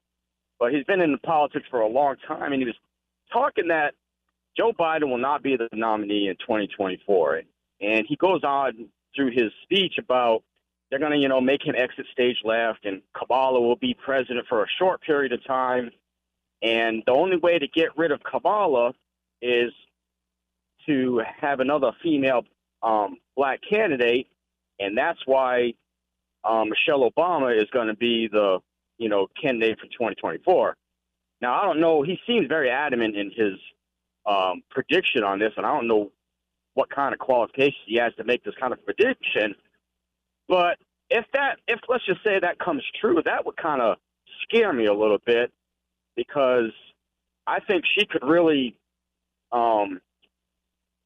position herself to the, female voter, and I think that would be a very difficult time for the Republicans. Have you heard that speech, and what are your thoughts on that, or what's your take on that? Thank you, Jason. Appreciate that. I've not heard that particular speech. I'm familiar with Roger Stone. Stone was a Nixon disciple. Goes way back. He and Manafort had a consulting business together. I mean, at one time, they were part of that corrupt consulting class that I think has just so harmed the Republican Party, skimming and grifting and all these other sorts of things. Stone's a smart guy. He's a contrarian. You would expect him to kind of gravitate toward the Trump movement because it would be out of the mainstream. It would be a bit controversial. Stone, I'll tell you this. If you want to know a little bit about Roger Stone, go to Netflix and search for Get Me Roger Stone. I mean, that's the name of the documentary, Get Me Roger Stone, and it kind of walks you through his political existence from the beginning until whenever the documentary was made. But, there's I can see a scenario. I can't see any scenario that Michelle Obama runs. I just can't. I think they're making too much money, that they're enjoying life. There's a chance she would lose. You potentially diminish the Obama brand. I just think that's one of the most valuable political brands in the world right now, the Obama brand. I don't like it. I don't care anything for it. but it's easy for the Obamas to make money. And I just don't think Michelle or Barack would be willing to put that at risk. I just don't. What do they get out of her becoming president when they already kind of sort of run the White House anyway? I mean, I've argued the Obamas kind of have the perfect setup. They've got a diminished old white man, that if he does something stupid, you can say, well, he doesn't know any better because he's old and he's feeble and he's in cognitive decline. So the Obamas kind of have the best of both worlds. They're able to spend time at the Hamptons, or at in Hawaii, or do whatever it is they do. I mean, they're a socialist, but they enjoy the benefits of capitalism enormously. So I just don't. Now, there's a scenario that I see Susan Rice being the African American female of choice. I mean, there is a scenario. I don't know how to work that out in my head. Robert and I talked a little bit about it last night. I think Stone's right that the Democrats are turning on Biden. And I think Stone's right to say there's a pretty good chance he's not the nominee. I looked at the RCP betting averages this morning. It's still about 59%. I mean, he's got a 59% chance of winning the Democrat nomination. Why is that not 90? I mean, he's at 65% of the polling, or 62% in the polling, and he's got a 59% chance of winning. I mean, part of that, I would imagine to some degree, Josh, part of baking the cake is the fact that he may not live till November of 2024. I mean, I'm not wishing anybody's death or demise, but that's got to be on the table. It doesn't seem like he's not in a good way. No, not at all. I mean, he's a very, very diminished man. But I just don't think the Obamas would give up what they have for Michelle to run for president. I can see Susan Rice becoming the African-American female of choice. Back in a few. 843-661-0937 is our number. We've established some fact and some speculation. I mean, there's some of this that we are more sure of than others. I mean, we're pretty sure that the IRS whistleblowers are telling the truth. They seem to be credible people. They're putting a lot at risk to tell a lie. I mean, I don't understand why they would expose themselves to this if they weren't genuinely interested in doing the right thing. I'm not saying every hour. I mean, you see where I'm headed here. But we used the Clinton analogy or comparison earlier this week about I did not have sexual relations with that woman. And then he ended up having a blood test for DNA sampling, found out the blue dress and the semen. And anyway, it got nasty. And it was a little bit sensational because there was an intern and a female. And you've got a young female intern and an older, powerful politician. I mean, that always makes for an interesting storyline. I mean, that's Hollywood 101.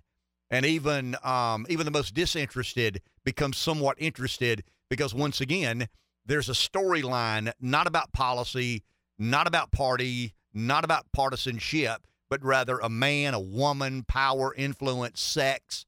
You see where I'm headed. I mean, that gets real interesting to most Americans. It's a little bit like the when you go by a car wreck, you're sad there's a car wreck, but the curiosity overwhelms and you almost run off the road, rubbernecking, try to see exactly what happened there. So in the Clinton era, and let's call it that, in the Clinton era, there was a liberal media.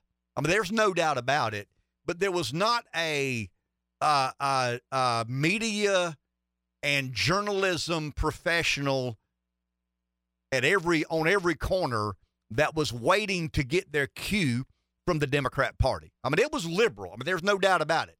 And had it been a Republican, they would have, pounced quicker and harder and written more negative stories. But even then, I mean, in the Clinton era, the journalistic obligation or commitment remained at some level part of their job. Today, I question that. I mean, I really and truly wonder how many journalists have a genuine interest in getting it right. I think they've been coached and conned into believing Republicans are bad for the betterment of mankind of the country I live in, helping defeat Republicans and electing Democrats kind of makes me a better person. The ends justify the means. Sure. I mean, there's a kind of a self-justification there. I know it's not my job to advantage one party over the other, but in the name of the betterment of humanity. My calling is to make the world a better place. The way I make the world a better place is to help defeat Republicans and elect Democrats.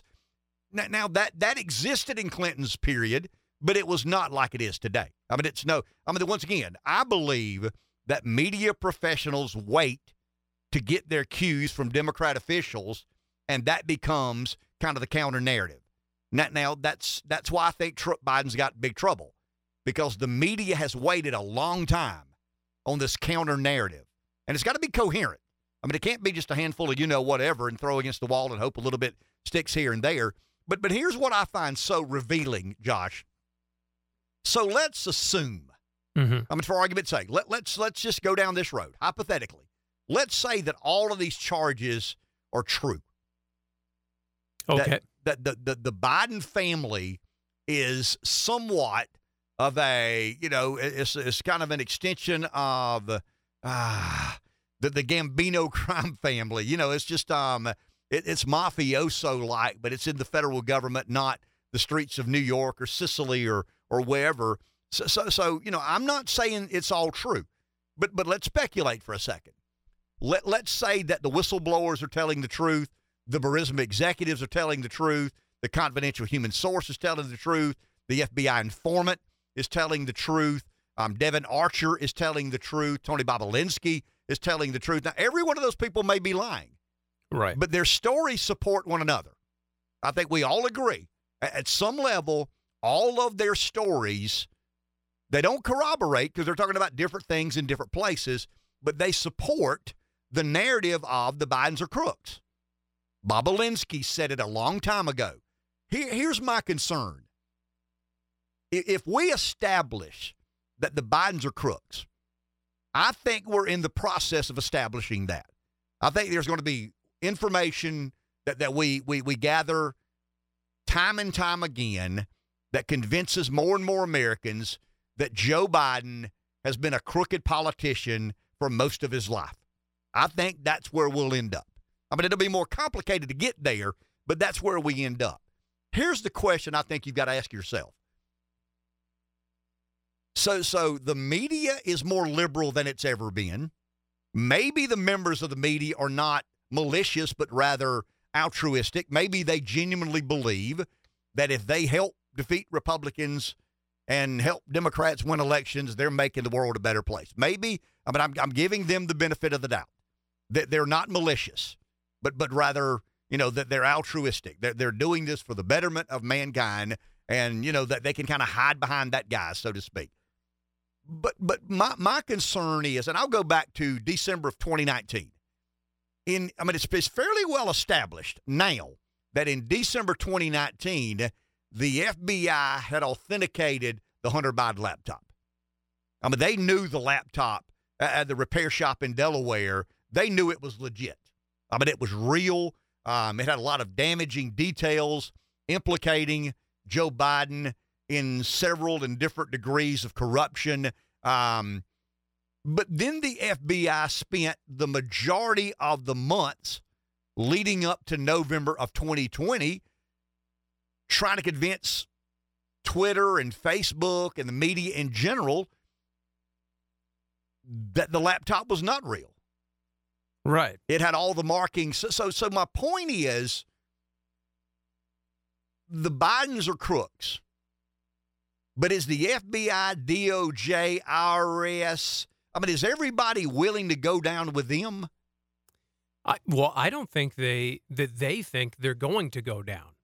The FBI. Well, we're not going to fire every FBI agent. We shouldn't. I'm sure there are good and decent people about. The point I'm trying to make is, if Joe Biden is a crook, if you're the FBI and you're in a position to make a call, I'm not talking about the rank and file FBI agent. I'm talking about some of the political hierarchy.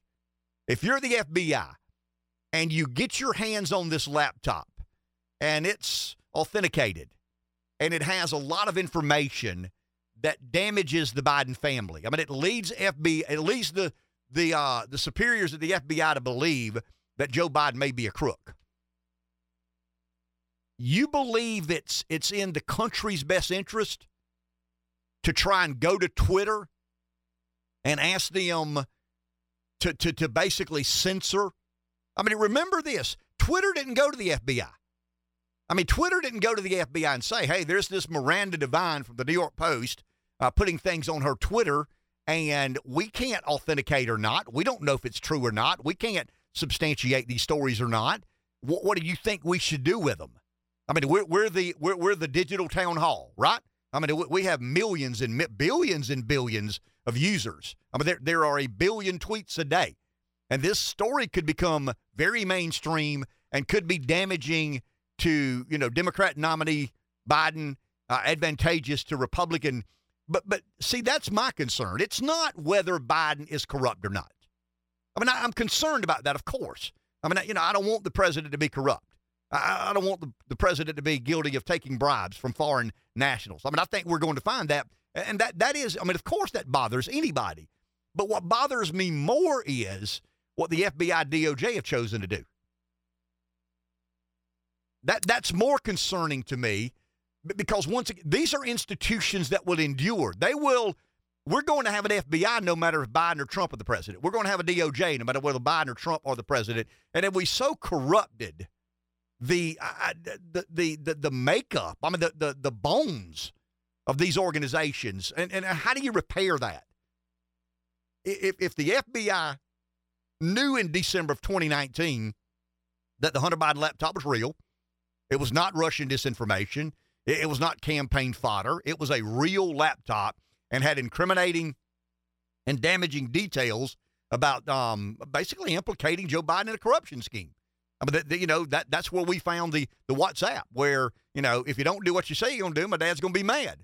And the last thing you want to make is my dad mad. My dad and his friends get mad. Things don't go well. You need to do what you said you were going to do. Transfer the money now. We're waiting on the money. My dad is sitting here with me. I mean, that's on the laptop. That's where the WhatsApp was found. I mean, remember the IRS whistleblowers. So my point is, and my concern is, how corrupt are these organizations? How politically motivated? How can you have a nation with a government to be, I mean, we're talking about man governing man. Here we go with the philosophical argument.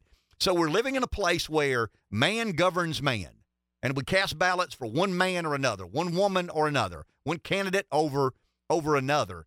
But we've got these organizations within the federal government that have unbelievable influence over all of our lives, whether it's private sector, public sector. Nobody wants the FBI knocking on their door. Nobody wants the IRS knocking on their door. Nobody wants the DOJ knocking on their door. And we have serious concerns about whether they're legitimately pursuing the truth. I mean, that's a much bigger story than whether Hunter and Joe Biden are crooks or not. I mean, if you've got an FBI, DOJ, IRS that are so politically motivated that half the country have no faith nor confidence in their ability to do their job, by equally applying whatever standard it is, it's got to be applied to Josh, Ken, and everybody else the same way. I mean, to me, that's a much bigger story. And I keep going back to December 2019, when the FBI got its hands on that laptop. And we know now that they basically admitted internally it's authentic. I mean, it's his, and it doesn't look to be doctored by Russians or Ukrainians or Chinese. I mean, and it has a lot of these damaging details about what Hunter and Joe Biden were up to. But stick with me. But instead of the FBI exposing that to the American public, launching an investigation to find out, where does this lead, they went to Twitter and said there's going to be this big story that could be damaging to one candidate, advantageous to another. Are there something, I mean, we don't understand your world, but is there something you can do to make sure this story gets not, I mean, they deplatformed the New York Post, remember? I mean, the New York Post Twitter account got shut down. Now, this is prior to Elon Musk. This would have been in the days of Jack Dorsey owning Twitter. And Dorsey's kind of admitted we made a lot of mistakes during that period of time. No, you didn't make a lot of mistakes. You put your thumb on the scale of an election. I mean, that's what Twitter chose to do. But Twitter has a right to do that, Josh. Twitter has every right to decide what content they moderate, what they amplify, what they deplatform. I mean, it's a for-profit company, and they have every right. But should they? But should the FBI That's Exactly. where I go. I mean, the FBI does not have. They're not a private sector enterprise. They're not a for-profit business. They have a moral and ethical obligation to the American people. It's not about Wall Street and quarter-by-quarter profit. It's not about who the CEO is or not. I mean, the FBI, and that's where it looks to me like the Bidens have done so much damage. And it's not really about the Bidens. When you really back up a half step and look with clarity, it's about Trump. I mean, this is the legacy of Trump. It's not we're willing to do this to get Joe Biden elected. We're willing to do this to beat Donald Trump. Because Trump's going to usher in this new era, this new age, this new mindset, drain the swamp, do all. He didn't do that, but that's what he ran on. And I think eventually the America First movement would have been kind of an assault on the corrupt consulting class of the GOP. The RNC, the Republican National Committee, that's the driver in all this. So when we say, look at what the FBI was willing to do, DOJ was willing to do, IRS was willing to do to help Joe Biden win. This was never about Joe Biden. This was about Donald Trump. How do we stop Trump from getting reelected? Maybe we stage a pandemic. Maybe we don't. We obviously lie to the people about, what they need to do, what they don't need to do, social distancing and lockdowns. They don't go to school and plexiglass walls everywhere. And, we know now we made a lot of mistakes regarding that. We amplified the pandemic. We panicked people. We freaked people out. I read a poll where 50% of college kids believed if they got COVID, they would die. But the reality is, 1/100th of 1%. 1/100th of 1% young people under the age of 25 were at risk of dying from COVID. You're more at risk of dying by a lightning strike than you were dying of COVID. It's absurd. But once again, it stoked fear. It instilled, a lack of confidence. And Trump was the president. So he's the guy in charge, and all these things are happening, and it doesn't look like he's in control of it. So there were so many facets, and what I'm trying to do is convince you that, yes, I think Joe Biden's a crook. But look at what the FBI, DOJ, IRS, and the body politic in general were willing to do to stop Donald Trump from getting reelected. And if I could say something, this is kind of what I'm afraid of, is us getting too distracted by Biden. Because I think that, Trump was the monkey wrench thrown into the gears where he disrupted a bunch, not as much as we would have liked, but he posed a threat. And everyone in the swamp went into panic mode, and they kind of overplayed their hand. Like we saw it. I think it's safe to say we're confident there was election, vote tampering. The FBI is playing a political card. They're not ensuring justice. They're using this evidence against Hunter, maybe even against Biden. Who knows? And I think that all this stuff has come out, and I'm afraid we're letting it slip by. Well, but think of this, Josh, and then we'll take our break. Right. Imagine, and I'm not defending Trump's antics. I'm not defending his demeanor. I don't like his narcissism. I wish he were a more humble man. I wish he would shut up at times when he says the next three sentences. I think he'd serve himself well, and his likelihood of getting reelected would be much better. But imagine what he went up against. He went from 62 or 3 million to 75 million votes. He still loses by 6 million. And we find out now after the fact, all of these forces were so committed to making sure he didn't win again. When you wonder what's at stake, when you're not a former politician, you've never been in government, you don't understand what consulting's like or lobbying's like, just kind of imagine what the interior forces of our federal government were willing to do to make sure Donald Trump didn't get reelected. It was not just Hunter and Joe Biden get paid by foreign nationals. But the DOJ was in on this. The IRS was in on this. Twitter was in on this. Facebook was in on this. You had, $500 million spending, turning out the vote, ballot harvesting, and unsolicited mail-in ballots. When someone says Trump can't win the nomination. I mean, we need to elect DeSantis or nominate DeSantis or nominate Chris Christie or somebody else, Nikki Haley, Tim Scott, whomever the flavor of the day is.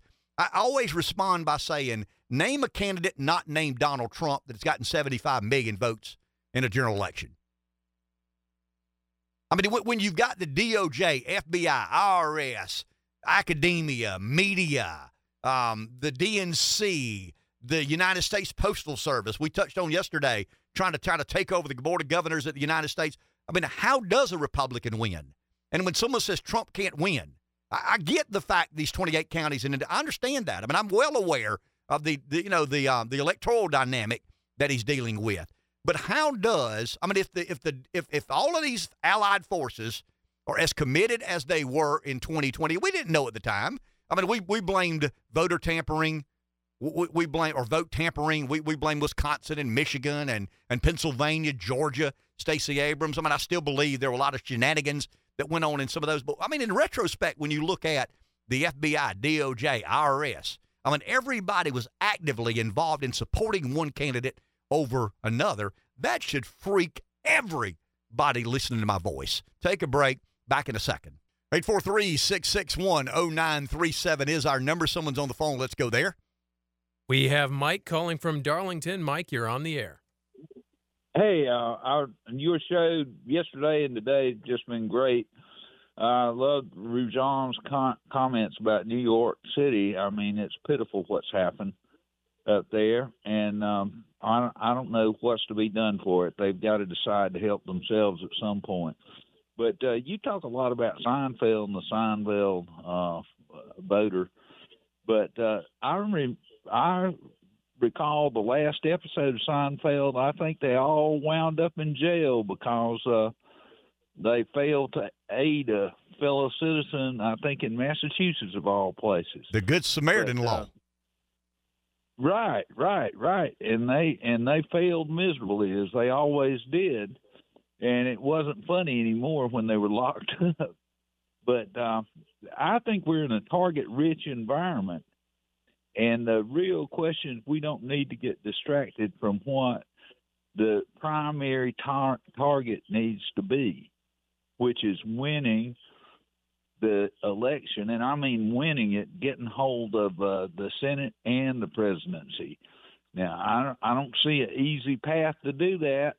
And maybe you can see a little bit better than I can. But we need to concentrate on that because this is all exciting. I mean, good grief, I think this would blow the Kardashians and Jersey Shore people out of the water. The Joe Exotic, he wouldn't have a chance against this thing because this thing has everything in it. This story is stranger than fiction. It really is. But I don't want us to be deluded and distracted from the primary target and purpose. Thank you, Mike. Appreciate it. And that is winning, no question about it. Robert Cahaly and I were talking yesterday for a good while. Robert is, 80% of his business is polling. I mean, they do some other things. They do some creative work, but the majority of Trafalgar's business is polling. And, I asked him yesterday, I said, what do you do in the middle of summer? He said, we start thinking about phrasing the question, where the sample is, Pennsylvania. Because, I've always, and if we're not careful, we'll fall for this national polling. The national polling doesn't mean much. It means something. If a Republican is leading in the national poll, they're going to win. Let me say that again. If the Republican is leading in the national poll, he's going to win, or she's going to win. And Robert and I tried to put a puzzle together yesterday. Some things, he's an expert, I'm not. I'm gut instinctive. He's data-driven. It's about the data and what the numbers say. And then Robert will confess that, turning unlikely voters into likely voters makes it hard to poll. But there's no doubt about it. What the Democrats have done with ballot harvesting and mail-in ballots and drop boxes and, unsolicited mail-in ballots and signature. What they've done skews the data. No question about it. Robert said yesterday as clearly as, we had a poll that was pretty accurate based on likely voters, unlikely voters, Republican voters, Democrat voters. But what the Democrats did in COVID was turn, unregistered voters into likely voters. I mean, someone who's not even registered. You mail an unsolicited registration form. They fill it out. You harvest that form. You help them vote. Next thing you know, and even someone who's not registered becomes a likely voter. I mean, you got to appreciate that makes polling real complicated and real difficult. But here's what Robert led me to believe yesterday. Once again, the data. Trump ended with 232. If Trump won exactly what he won this time last time, he would be at 235. Remember what we talked about a couple of weeks back. There's been a shift. Some of the red states have grown, gained population. Some of the blue states have lost population. That reshuffling of electoral votes, it's R+3. In other words, if Trump were to win exactly what he won in 20, instead of having 232 electoral votes, he'd have 235. Net gain of 3. So Trump's at 235. He wins Georgia. That puts him at 251. Robert told me yesterday, if we're fighting for Georgia, we don't have a chance. And he went into detail about what happened in Georgia, how motivated Abrams was, the lax laws, the COVID, the COVID election, so to speak, was more amplified in Gwinnett and Fulton County than anywhere in America. I mean, Robert said Philadelphia's always been bad. Detroit's always been its own story. Dade County, Wisconsin, Racine County, Wisconsin's all, but nobody did it like Gwinnett and Fulton County did in 2020. So Robert believes that the Republican, whether it's Trump or not, should win Georgia because it's not going to be COVID. The legislation did some things, that we believe tidied up some of that. In other words, Stacey Abrams will not be as successful at harvesting ballots in 24 as she was in 2020. Not just because of COVID, but because of what some of the things the Georgia General Assembly did in changing some of the voting laws. So if 232 turns into 235, you win Georgia. You didn't win it in 20. If you win it in 24, you're at 251. Robert thinks that the Republican has very little chance to win Michigan. Michigan is trending blue. Wisconsin, trending blue. This is counter to what I thought I'd hear. Robert believes Pennsylvania is trending red. Arizona and Nevada, trending red. So you got Wisconsin and Michigan trending blue. Trump didn't win those in 20, so it's highly unlikely he wins those in 24. Pennsylvania trending red. Now, once again, he's a data-driven expert. I'm not. My gut tells me, I don't know, man, Philadelphia's in Pennsylvania. I just don't know. And I told Robert, I said, well, Robert, what about the time you said on my show or our show, what about the time you said that if the Republican is to win Pennsylvania, they've got to be up 4 in the poll? He said, I think they will be. I think, if things play out as we suspect they may, and he's talking about Bidenomics, inflation, price of gas, price of energy. He thinks the voters in Pennsylvania may not be crazy about Trump, but they don't like the fact that things have gotten that much more expensive. Housing is increased. Interest rates are way up to address inflation. And Pennsylvania will reflect that as much as any state in America. This is Robert, not me. I mean, and he, once again, he's the expert. So if Trump gets to 251 by winning Georgia, Pennsylvania's 19. That puts him at 270 on the number. He's president of the United States. Now, if he doesn't win Pennsylvania and Wisconsin and Michigan are lost causes, you go to Arizona and Nevada, collectively give you 18 electoral votes. And that gets you not to 270, but to 269. Right? 11 and 7 is 18. Am I right? No, I think it's 11 and 6. I'm sorry, it's 11 and 6. I think Nevada's got 6 electoral votes. So that gets you to 268. He doesn't win. He doesn't win. If he wins Nevada and Arizona, I mean, I'm talking about Georgia's in the bank. Now, I'm not saying Georgia's in the bank. I'm just, for argument's sake. He still comes up short, and it gets him to 268.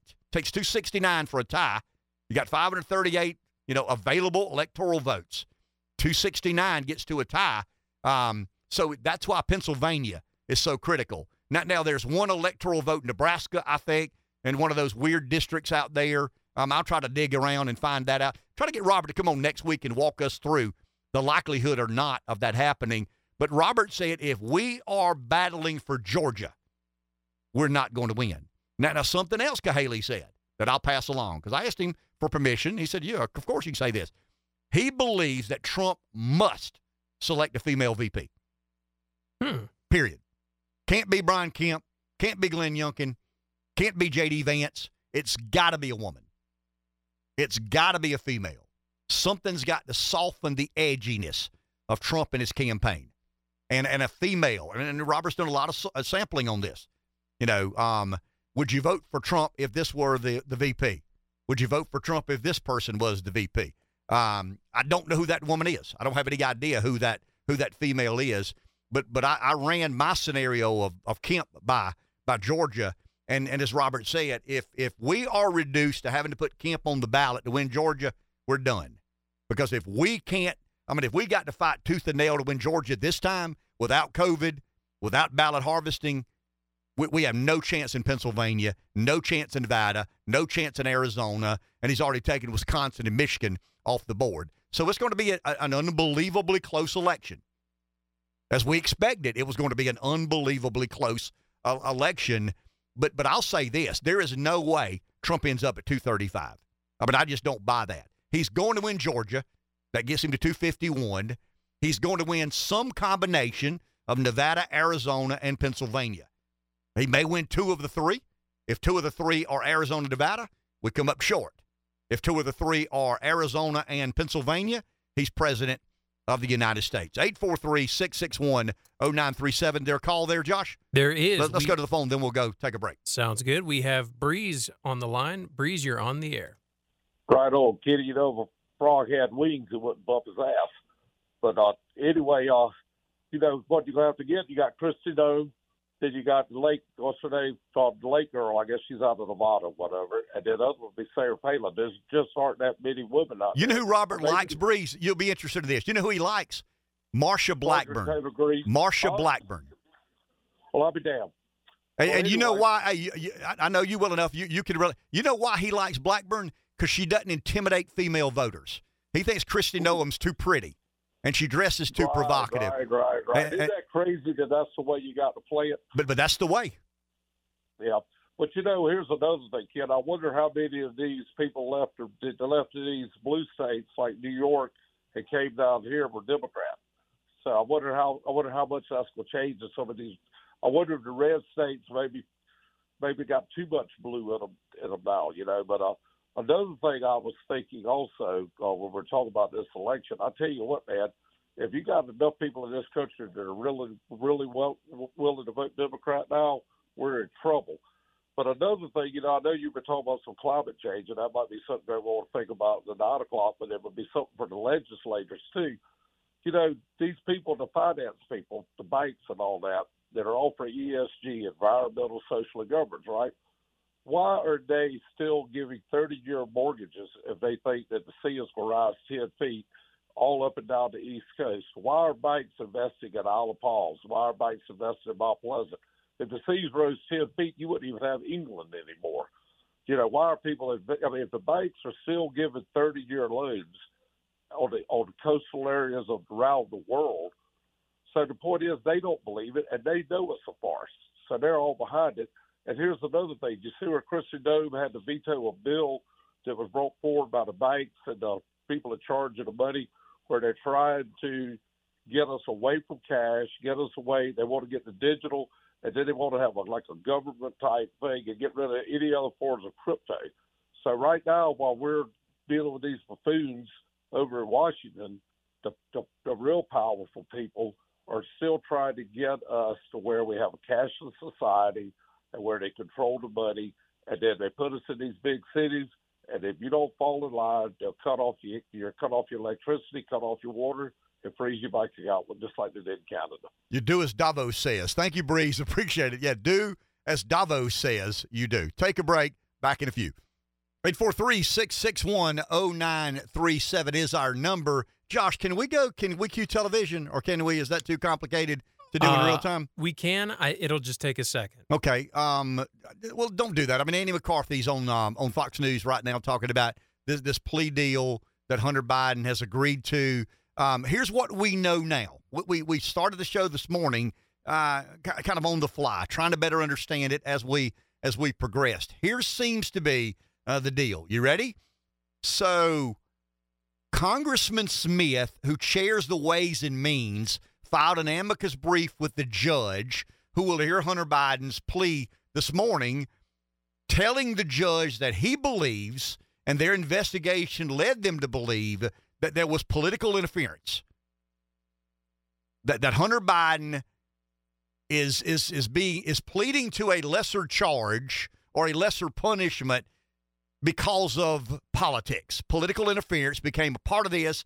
Hunter Biden got a sweet deal because his daddy's president. He knows a bunch of politicians. I'm sure that's not the verbiage in the amicus brief, but that's what he's insinuating, and he wants the judge to include that as part of her, digesting the information and making a judgment and determination about, the plea or the plea deal they've made. So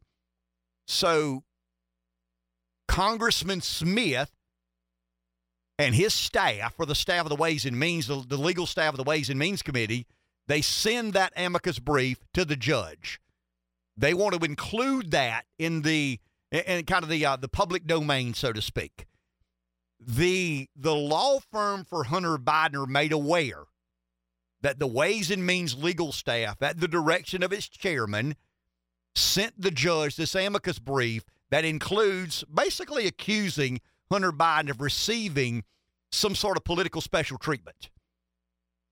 Someone from the law firm representing Hunter Biden called the judge asking for that amicus brief to be removed from, being made public, and they said they were with the Ways and Means legal team. The judge actually said that a second ago. Not the judge herself. Her office released a statement. Now, the legal team of Hunter Biden has said it was a miscommunication. There was never any intent to misrepresent. It was just a staffer at our law firm making a mistake. But that's kind of where we are today. So we began this morning, wondering what was true and what was not. It appears as we speak, and we're having a plea hearing at 10 o'clock this morning. It appears as we're speaking that we know this to be true. We know that Congressman Smith, chair of the Ways and Means, filed an amicus brief.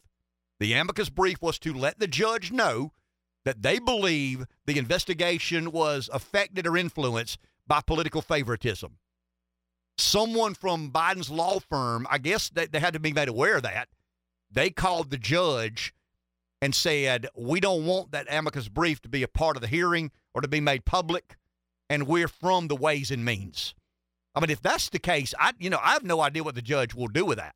Now, we don't want, if someone called the Hunter Biden law firm and said, we don't want that amicus brief to be a part of the disclosure, I get that. You've got a client. You believe that's potentially damaging and it could lead to Joe Biden. But if you misrepresent yourself and say that I am a lawyer working for the Ways and Means legal team, wow. That's a bombshell. To me, it's not so much a bombshell for someone to call from Biden's legal team asking for the amicus brief to not be made public. That's advocating. That's doing a lawyer's job. Whether you're guilty or not, you deserve, representation. So a lawyer's going to bat for his client. But if that lawyer or someone from that law firm told the judge that they're from the other side, right? Wow. Now, once again, you better believe it. So the judge will, I guess, formally address this at some point in time after 10 o'clock this morning. This is very interesting to me. It kind of feeds into the narrative, Josh. Either Hunter and Joe Biden are telling the truth or everybody else is. And every episode, every ensuing episode, every example of finding more information incriminates the Bidens more and more and more. You've got all these forces aligned saying, some of the same sorts of things. You've got it began with Bobolinsky, and then you've got a confidential human source and IRS whistleblowers, and now you've got Devin Archer. You can question whether these are good people or not. You can question whether they're telling the truth or not. They're singing the same song. I mean, they've organized a coup against Joe Biden. Is that what we're saying? I mean, is that what Joe and Hunter are arguing? We're telling the truth and everybody else is telling a lie? I mean, that's what Joe Biden has said, because he's historically and time again said, I don't know anything about my son's business dealings. And now, KJP, I think is what they call her. I want to be friendly to her, not call her anyway. She says that, he's not in business. I mean, they've kind of they moved the goalpost from Joe Biden knew nothing about Hunter Biden's business to now Joe Biden has never been in business with Hunter Biden. I want to touch on one thing real quick, and then we'll go to the call. Breeze was talking about, you hope we're talking about the Electoral College. 232 is now 235. Georgia gets to 251. If you win Pennsylvania, you're president. If you don't, and you lose Wisconsin, Michigan, but win Arizona, Nevada, you come up, one short. So it's a complicated and competitive matter. But Breeze said something about, are all these Democrats, are all the people moving to South Carolina from New York and Pennsylvania, and, where are they Democrats? I don't know. All I can tell you is this, and I think this is very interesting.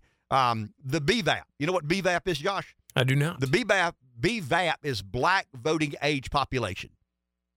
Oh. What percentage? In other words, if you're a Republican and you're running in a district that has a 32, 33, 34 BVAP, good luck. I mean, good luck. I mean, the most loyal support of Democrats in office have been African Americans. I mean, it's just the way it is. Yeah. The Republicans are going to get somewhere in the neighborhood of 7, 8, maybe 9% of the vote. Trump got a little better than that with African American males. He underperformed with African American females. Forget Hispanics for a second. That's the fastest growing group of electorate in America. But in all the population growth of South Carolina, I mean, it's largely been along the coast. The BVAP in South Carolina has gone from, in the last 10 years, from about 34% to about 28%. I mean, that's a staggering number. I mean, if you know anything about politics and running for office, the statewide BVAP in 2010 was somewhere around 34, 33.5%, somewhere thereabouts. Today, it's 28%. Now, I'm not saying they're Democrats, Republicans, or not, but if you look at the BVAP and you look at the historical comparison of black voting age population corresponding with Democrats winning office, it looks like South Carolina is going to be more Republican than it's ever been. I'm not saying there aren't white Democrats. I'm just saying the higher the BVAP, the more likely it is Democrats win. Right. The lower the BVAP, the less likely it is Democrats win. And the statewide BVAP declined significantly in the last 10 years because of all the growth along the coast that aren't African Americans. I mean, we've had tremendous growth on our coast of South Carolina, and it's by and large, I mean, I'll say, been a lot of white folk that have moved from New York, moved from Pennsylvania, moved from Michigan, moved from Ohio, moved from New Jersey, wherever they come from. It's just not there are not a lot of blacks moving into South Carolina. The preponderance of growth in South Carolina along its coast has been, a lot of white folk. And that's changed the BVAP from somewhere around 33.5 to somewhere around 28.5. So, if you look at the historical statistical averages, you would say South Carolina is more Republican today than it's ever been in its history. I don't know that, but historically and on average, that would be the case. Let's go to the phone. We got David calling from the PD. David, you are on the air. Hey, good morning, Ken. I'm going to save my comments about Kristi Noem for another day. But anyway, here's two questions for you when it comes to Hunter and Joe. I'm thinking, who gets paid to fix this Ukrainian infrastructure after it's blown to smithereens? And where is Ron Klain? But comments about this. I mean, back in the day, I grew up in a small town I call the Georgia side of the state. And I looked at these politicians. They would get kickbacks from contractors. They'd get side work done. They get money from tow truck companies. they would furnish transportation to voters to get them to the polls. I mean, they used to give them turkeys and fruit and have the fire truck from the city fill up their pool and their pond. So it's kind of like Boss Joe, but here's the difference. And see, Boss Joe, he's on a global scale, but here's the difference. Back in the day, usually the media will come in and investigate this, and then they expose this, and then you had some form of a justice system that would punish these folks. And you used a great word you call institutional. Now we have institutional media and justice system. So what do? They try to protect these people because our world, I mean, it's become where everybody's getting a kickback. If you look at the Democrat Party, they're making their livelihood from the government or kickbacks or whatnot. And leave you at this. I mean, they're going to look at Hunter. They're going to pity Hunter. Again, like, what about Trump? And they're going to do that. So they're going to run on that for a while. So we'll see what happens when they dump Joe. I mean, they desperate then when they dump Joe. Have a good day. Thank you, David. Appreciate it. You know, I want to go down the road. Let's be as good old boy as I can. I mean, I can't. There's a threshold of good old boyism that you begin to embarrass yourself hosting a radio show. I mean, if I'm not on the radio, if I'm sitting around tailgating with my buddies or drinking a beer at the beach, I mean, I can go far down that road. I mean, I own multiple muscle shirts. I mean, seriously. I mean, you know, I come from there. I mean, good old boyism is my native tongue. I mean, that's just the way. I in all honesty, I mean, you folks don't know this and wouldn't believe this, but I kind of sort of dress it up a little bit when I get on the radio. I mean, I get more. I'm grammatically correct. I know people are like, what? There's no way. I mean, you can't. But you know.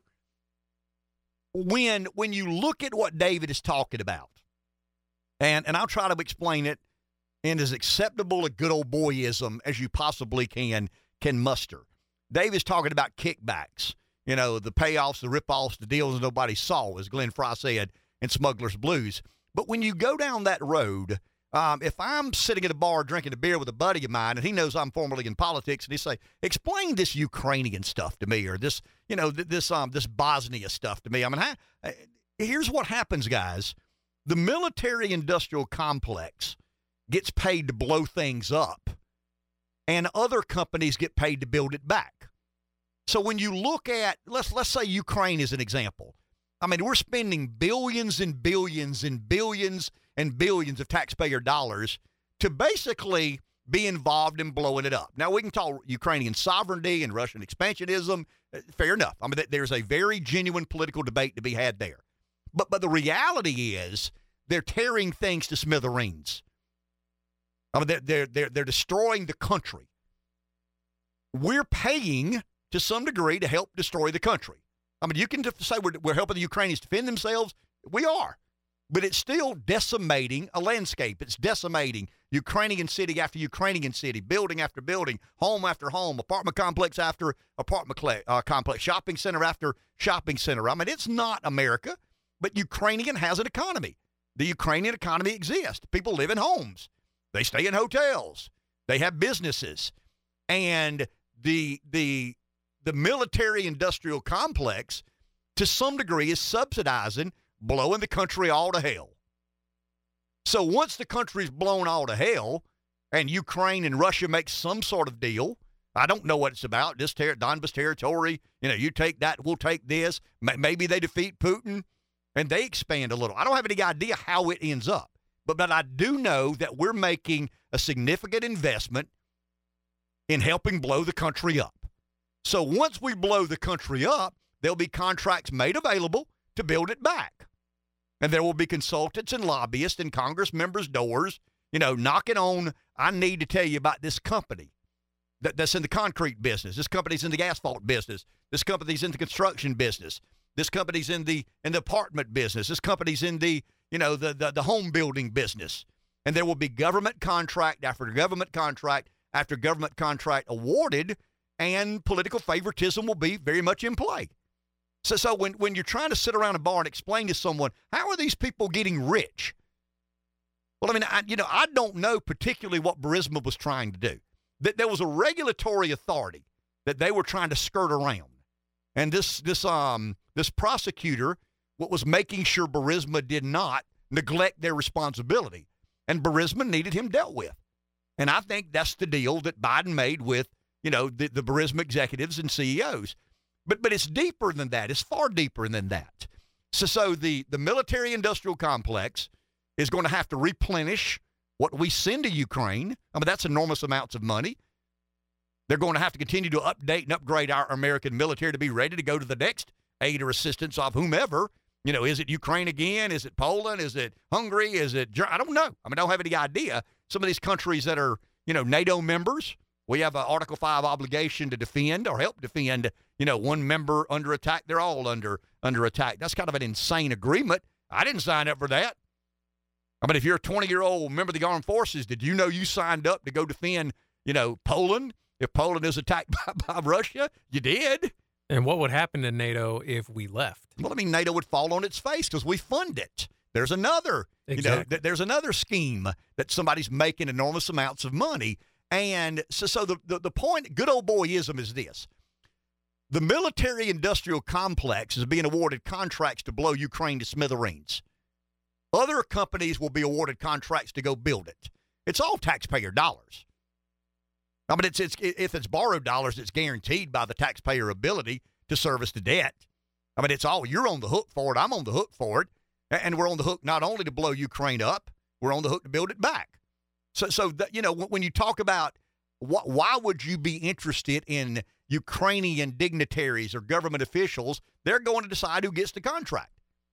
And if you're subsidizing or footing the bill, you'll have a lot of influence on where the contracts go.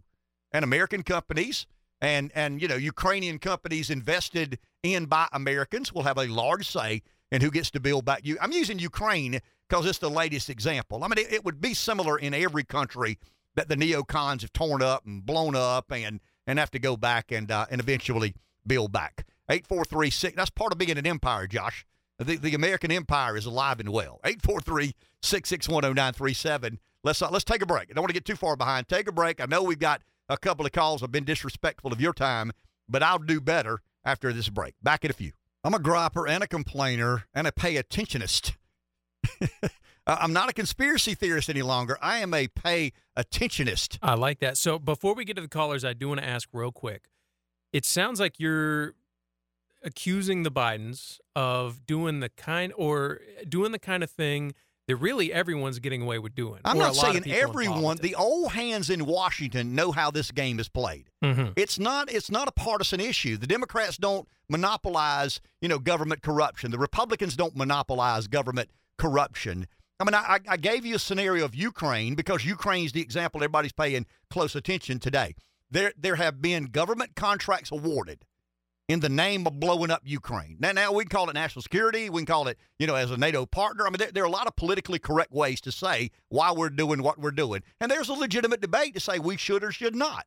But the reality is there's an enormous amount of money being made by the military-industrial complex by what we're doing in Ukraine. At some point in time, they will make a deal. I don't have any idea what that deal will be between Putin and Kiev or Putin and Zelensky. Putin may get over. I don't know. That'll take care of itself. But we will be asked at some point in time to make investments in rebuilding Ukraine. There will be enormous government contracts awarded. And if you're an old hand in Washington, you understand how that game is played. And companies that have been kind to you over the years will be more seriously considered than those who not. So, yeah, that's now the difference in Biden and his kid. He's the president. And Hunter Biden's the son of a president. But it's not, I'm accusing the Bidens of being corrupt, but I'm certainly not saying they're the only corrupt politician in Washington. Oh, yeah. And that's why you hear very little out of the old hands. Those who have been around the block know they've got as many skeletons in their closet as Biden does in his. Let's go to the phone. We got Jeff from Florence on the line. Jeff, you're on the air. Hey, good morning. Hey, Jeff. Hey, so going back to, the Ukraine and the hands and the, pie, if you will, making this situation happen.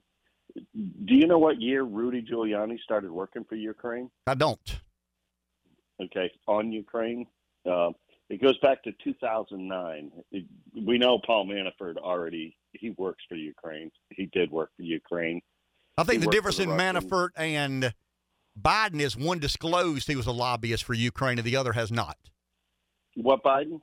No, I'm talking about Hunter Biden works for Ukraine as well. Oh, Hunter Biden. Yeah, right. Biden You just didn't. said Well, I mean, Biden. no, you're talking about. Well, I mean, Biden. Hunter, Joe, one and the same. You're talking about Giuliani. I mean, Manafort. But Manafort disclosed that he was an agent for the Ukrainian government, or at least working for the Ukrainian government. The Bidens have not disclosed that information. They've not made public and filed the proper documents that they're doing work for the Ukrainian government, or Burisma, which is a Ukrainian energy company. Right. His kid, right? Get dad on the phone.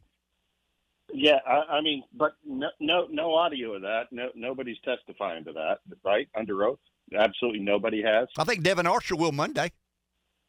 Okay, and the U.S. prosecutor, he is going to testify. Trump's U.S. prosecutor, his attorney general. What does that mean? Trump's prosecutor. What does that mean? I mean, Trump's prosecutor. He was appointed by. But isn't he a prosecutor? I mean, the president has to appoint. No. Okay. No, he's not a prosecutor. He's a Trump prosecutor. What happens to DAs across the can I ask you a question, Jeff? Why are we talking about Trump? You're the one that's talking. You just said Biden. I've spent a couple of hours trying to explain why I think Biden's corrupt. Do you deny my explanation? I think you leave out a lot of key facts. Okay, you do. You're leaving out the fact that has anything I said been untrue?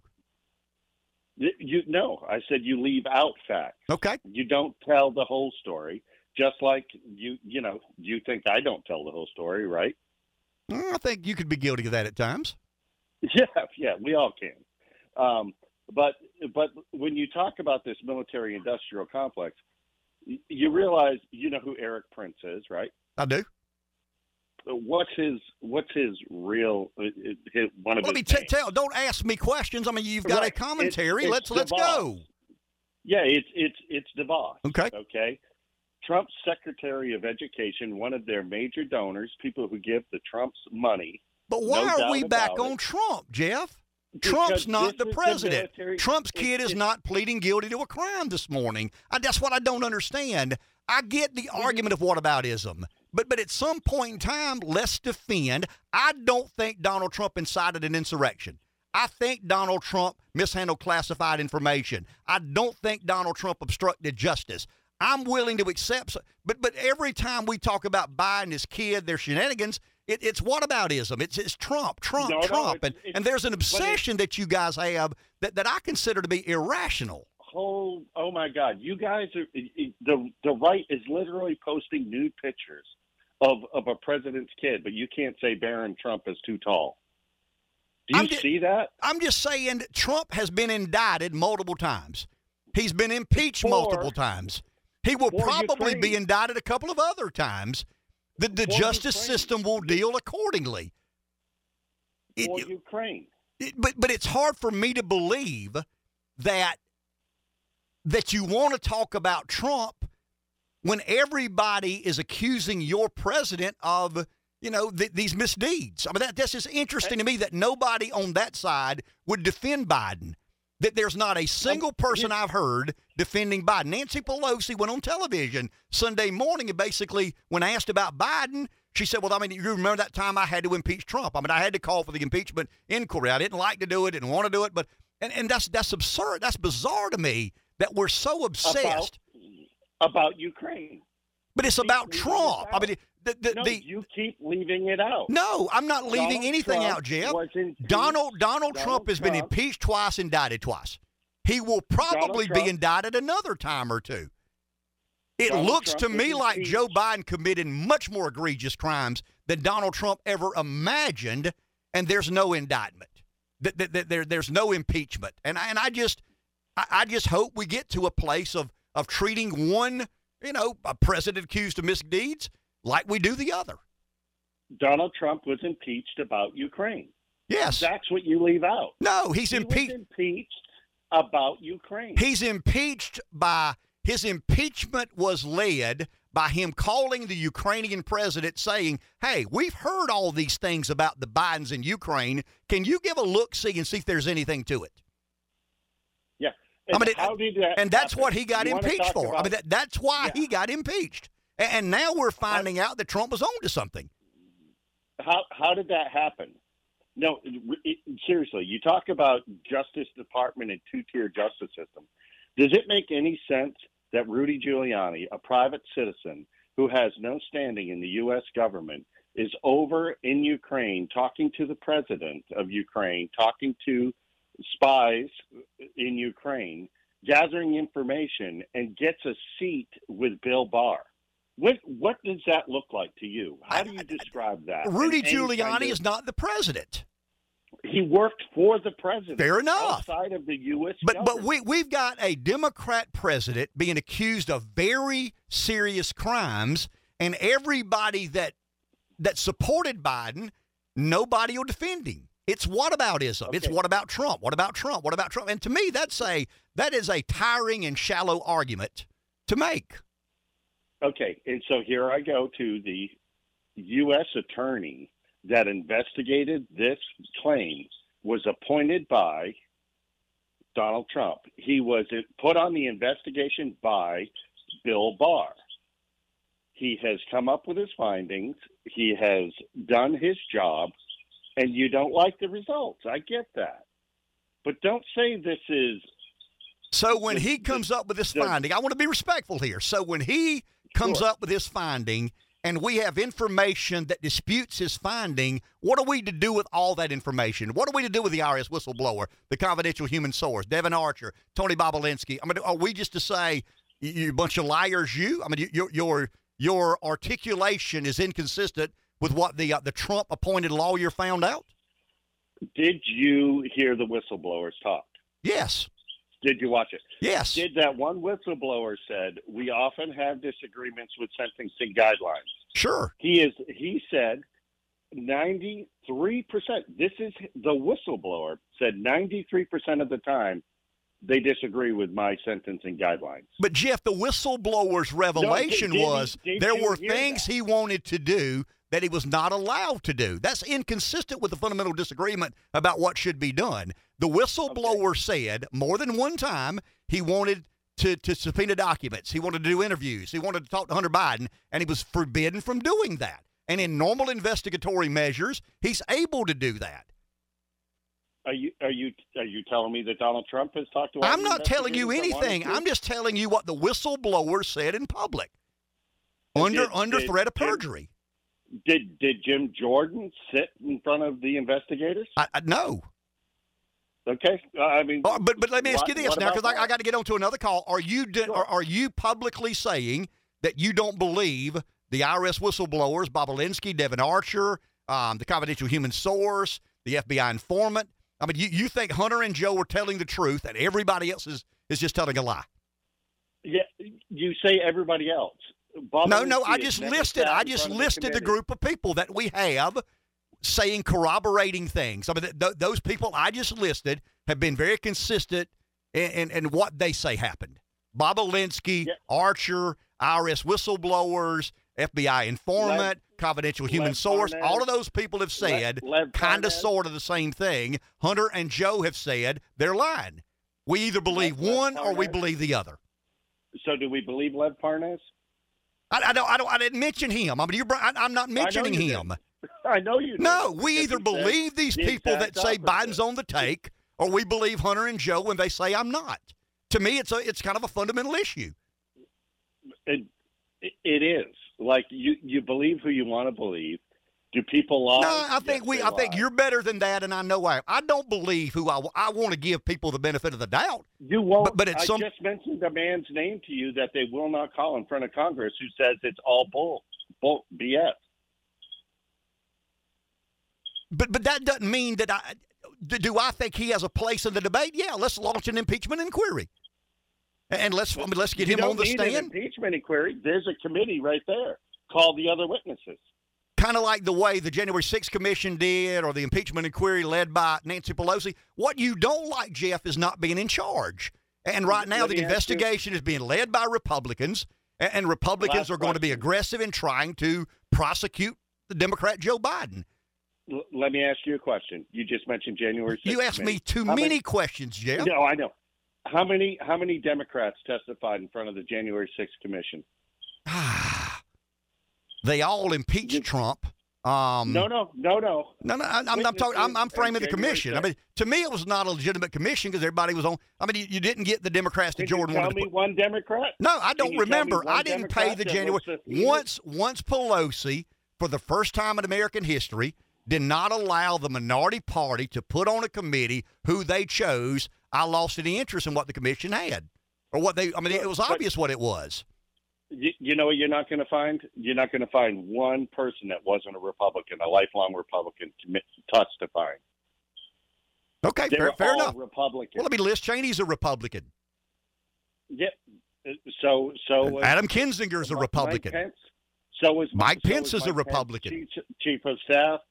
So was Pat Cipollone. They were all of them. The Bill Republican Barr, every one voter of them, today, and you Republican. don't get to chime in on this, the Republican voter have decided that the flavor of Donald Trump is what they want the party to be dominated by. It may not be Trump. I mean, Trump's not an eternal figure. He's here now. He'll be gone tomorrow or in a few years.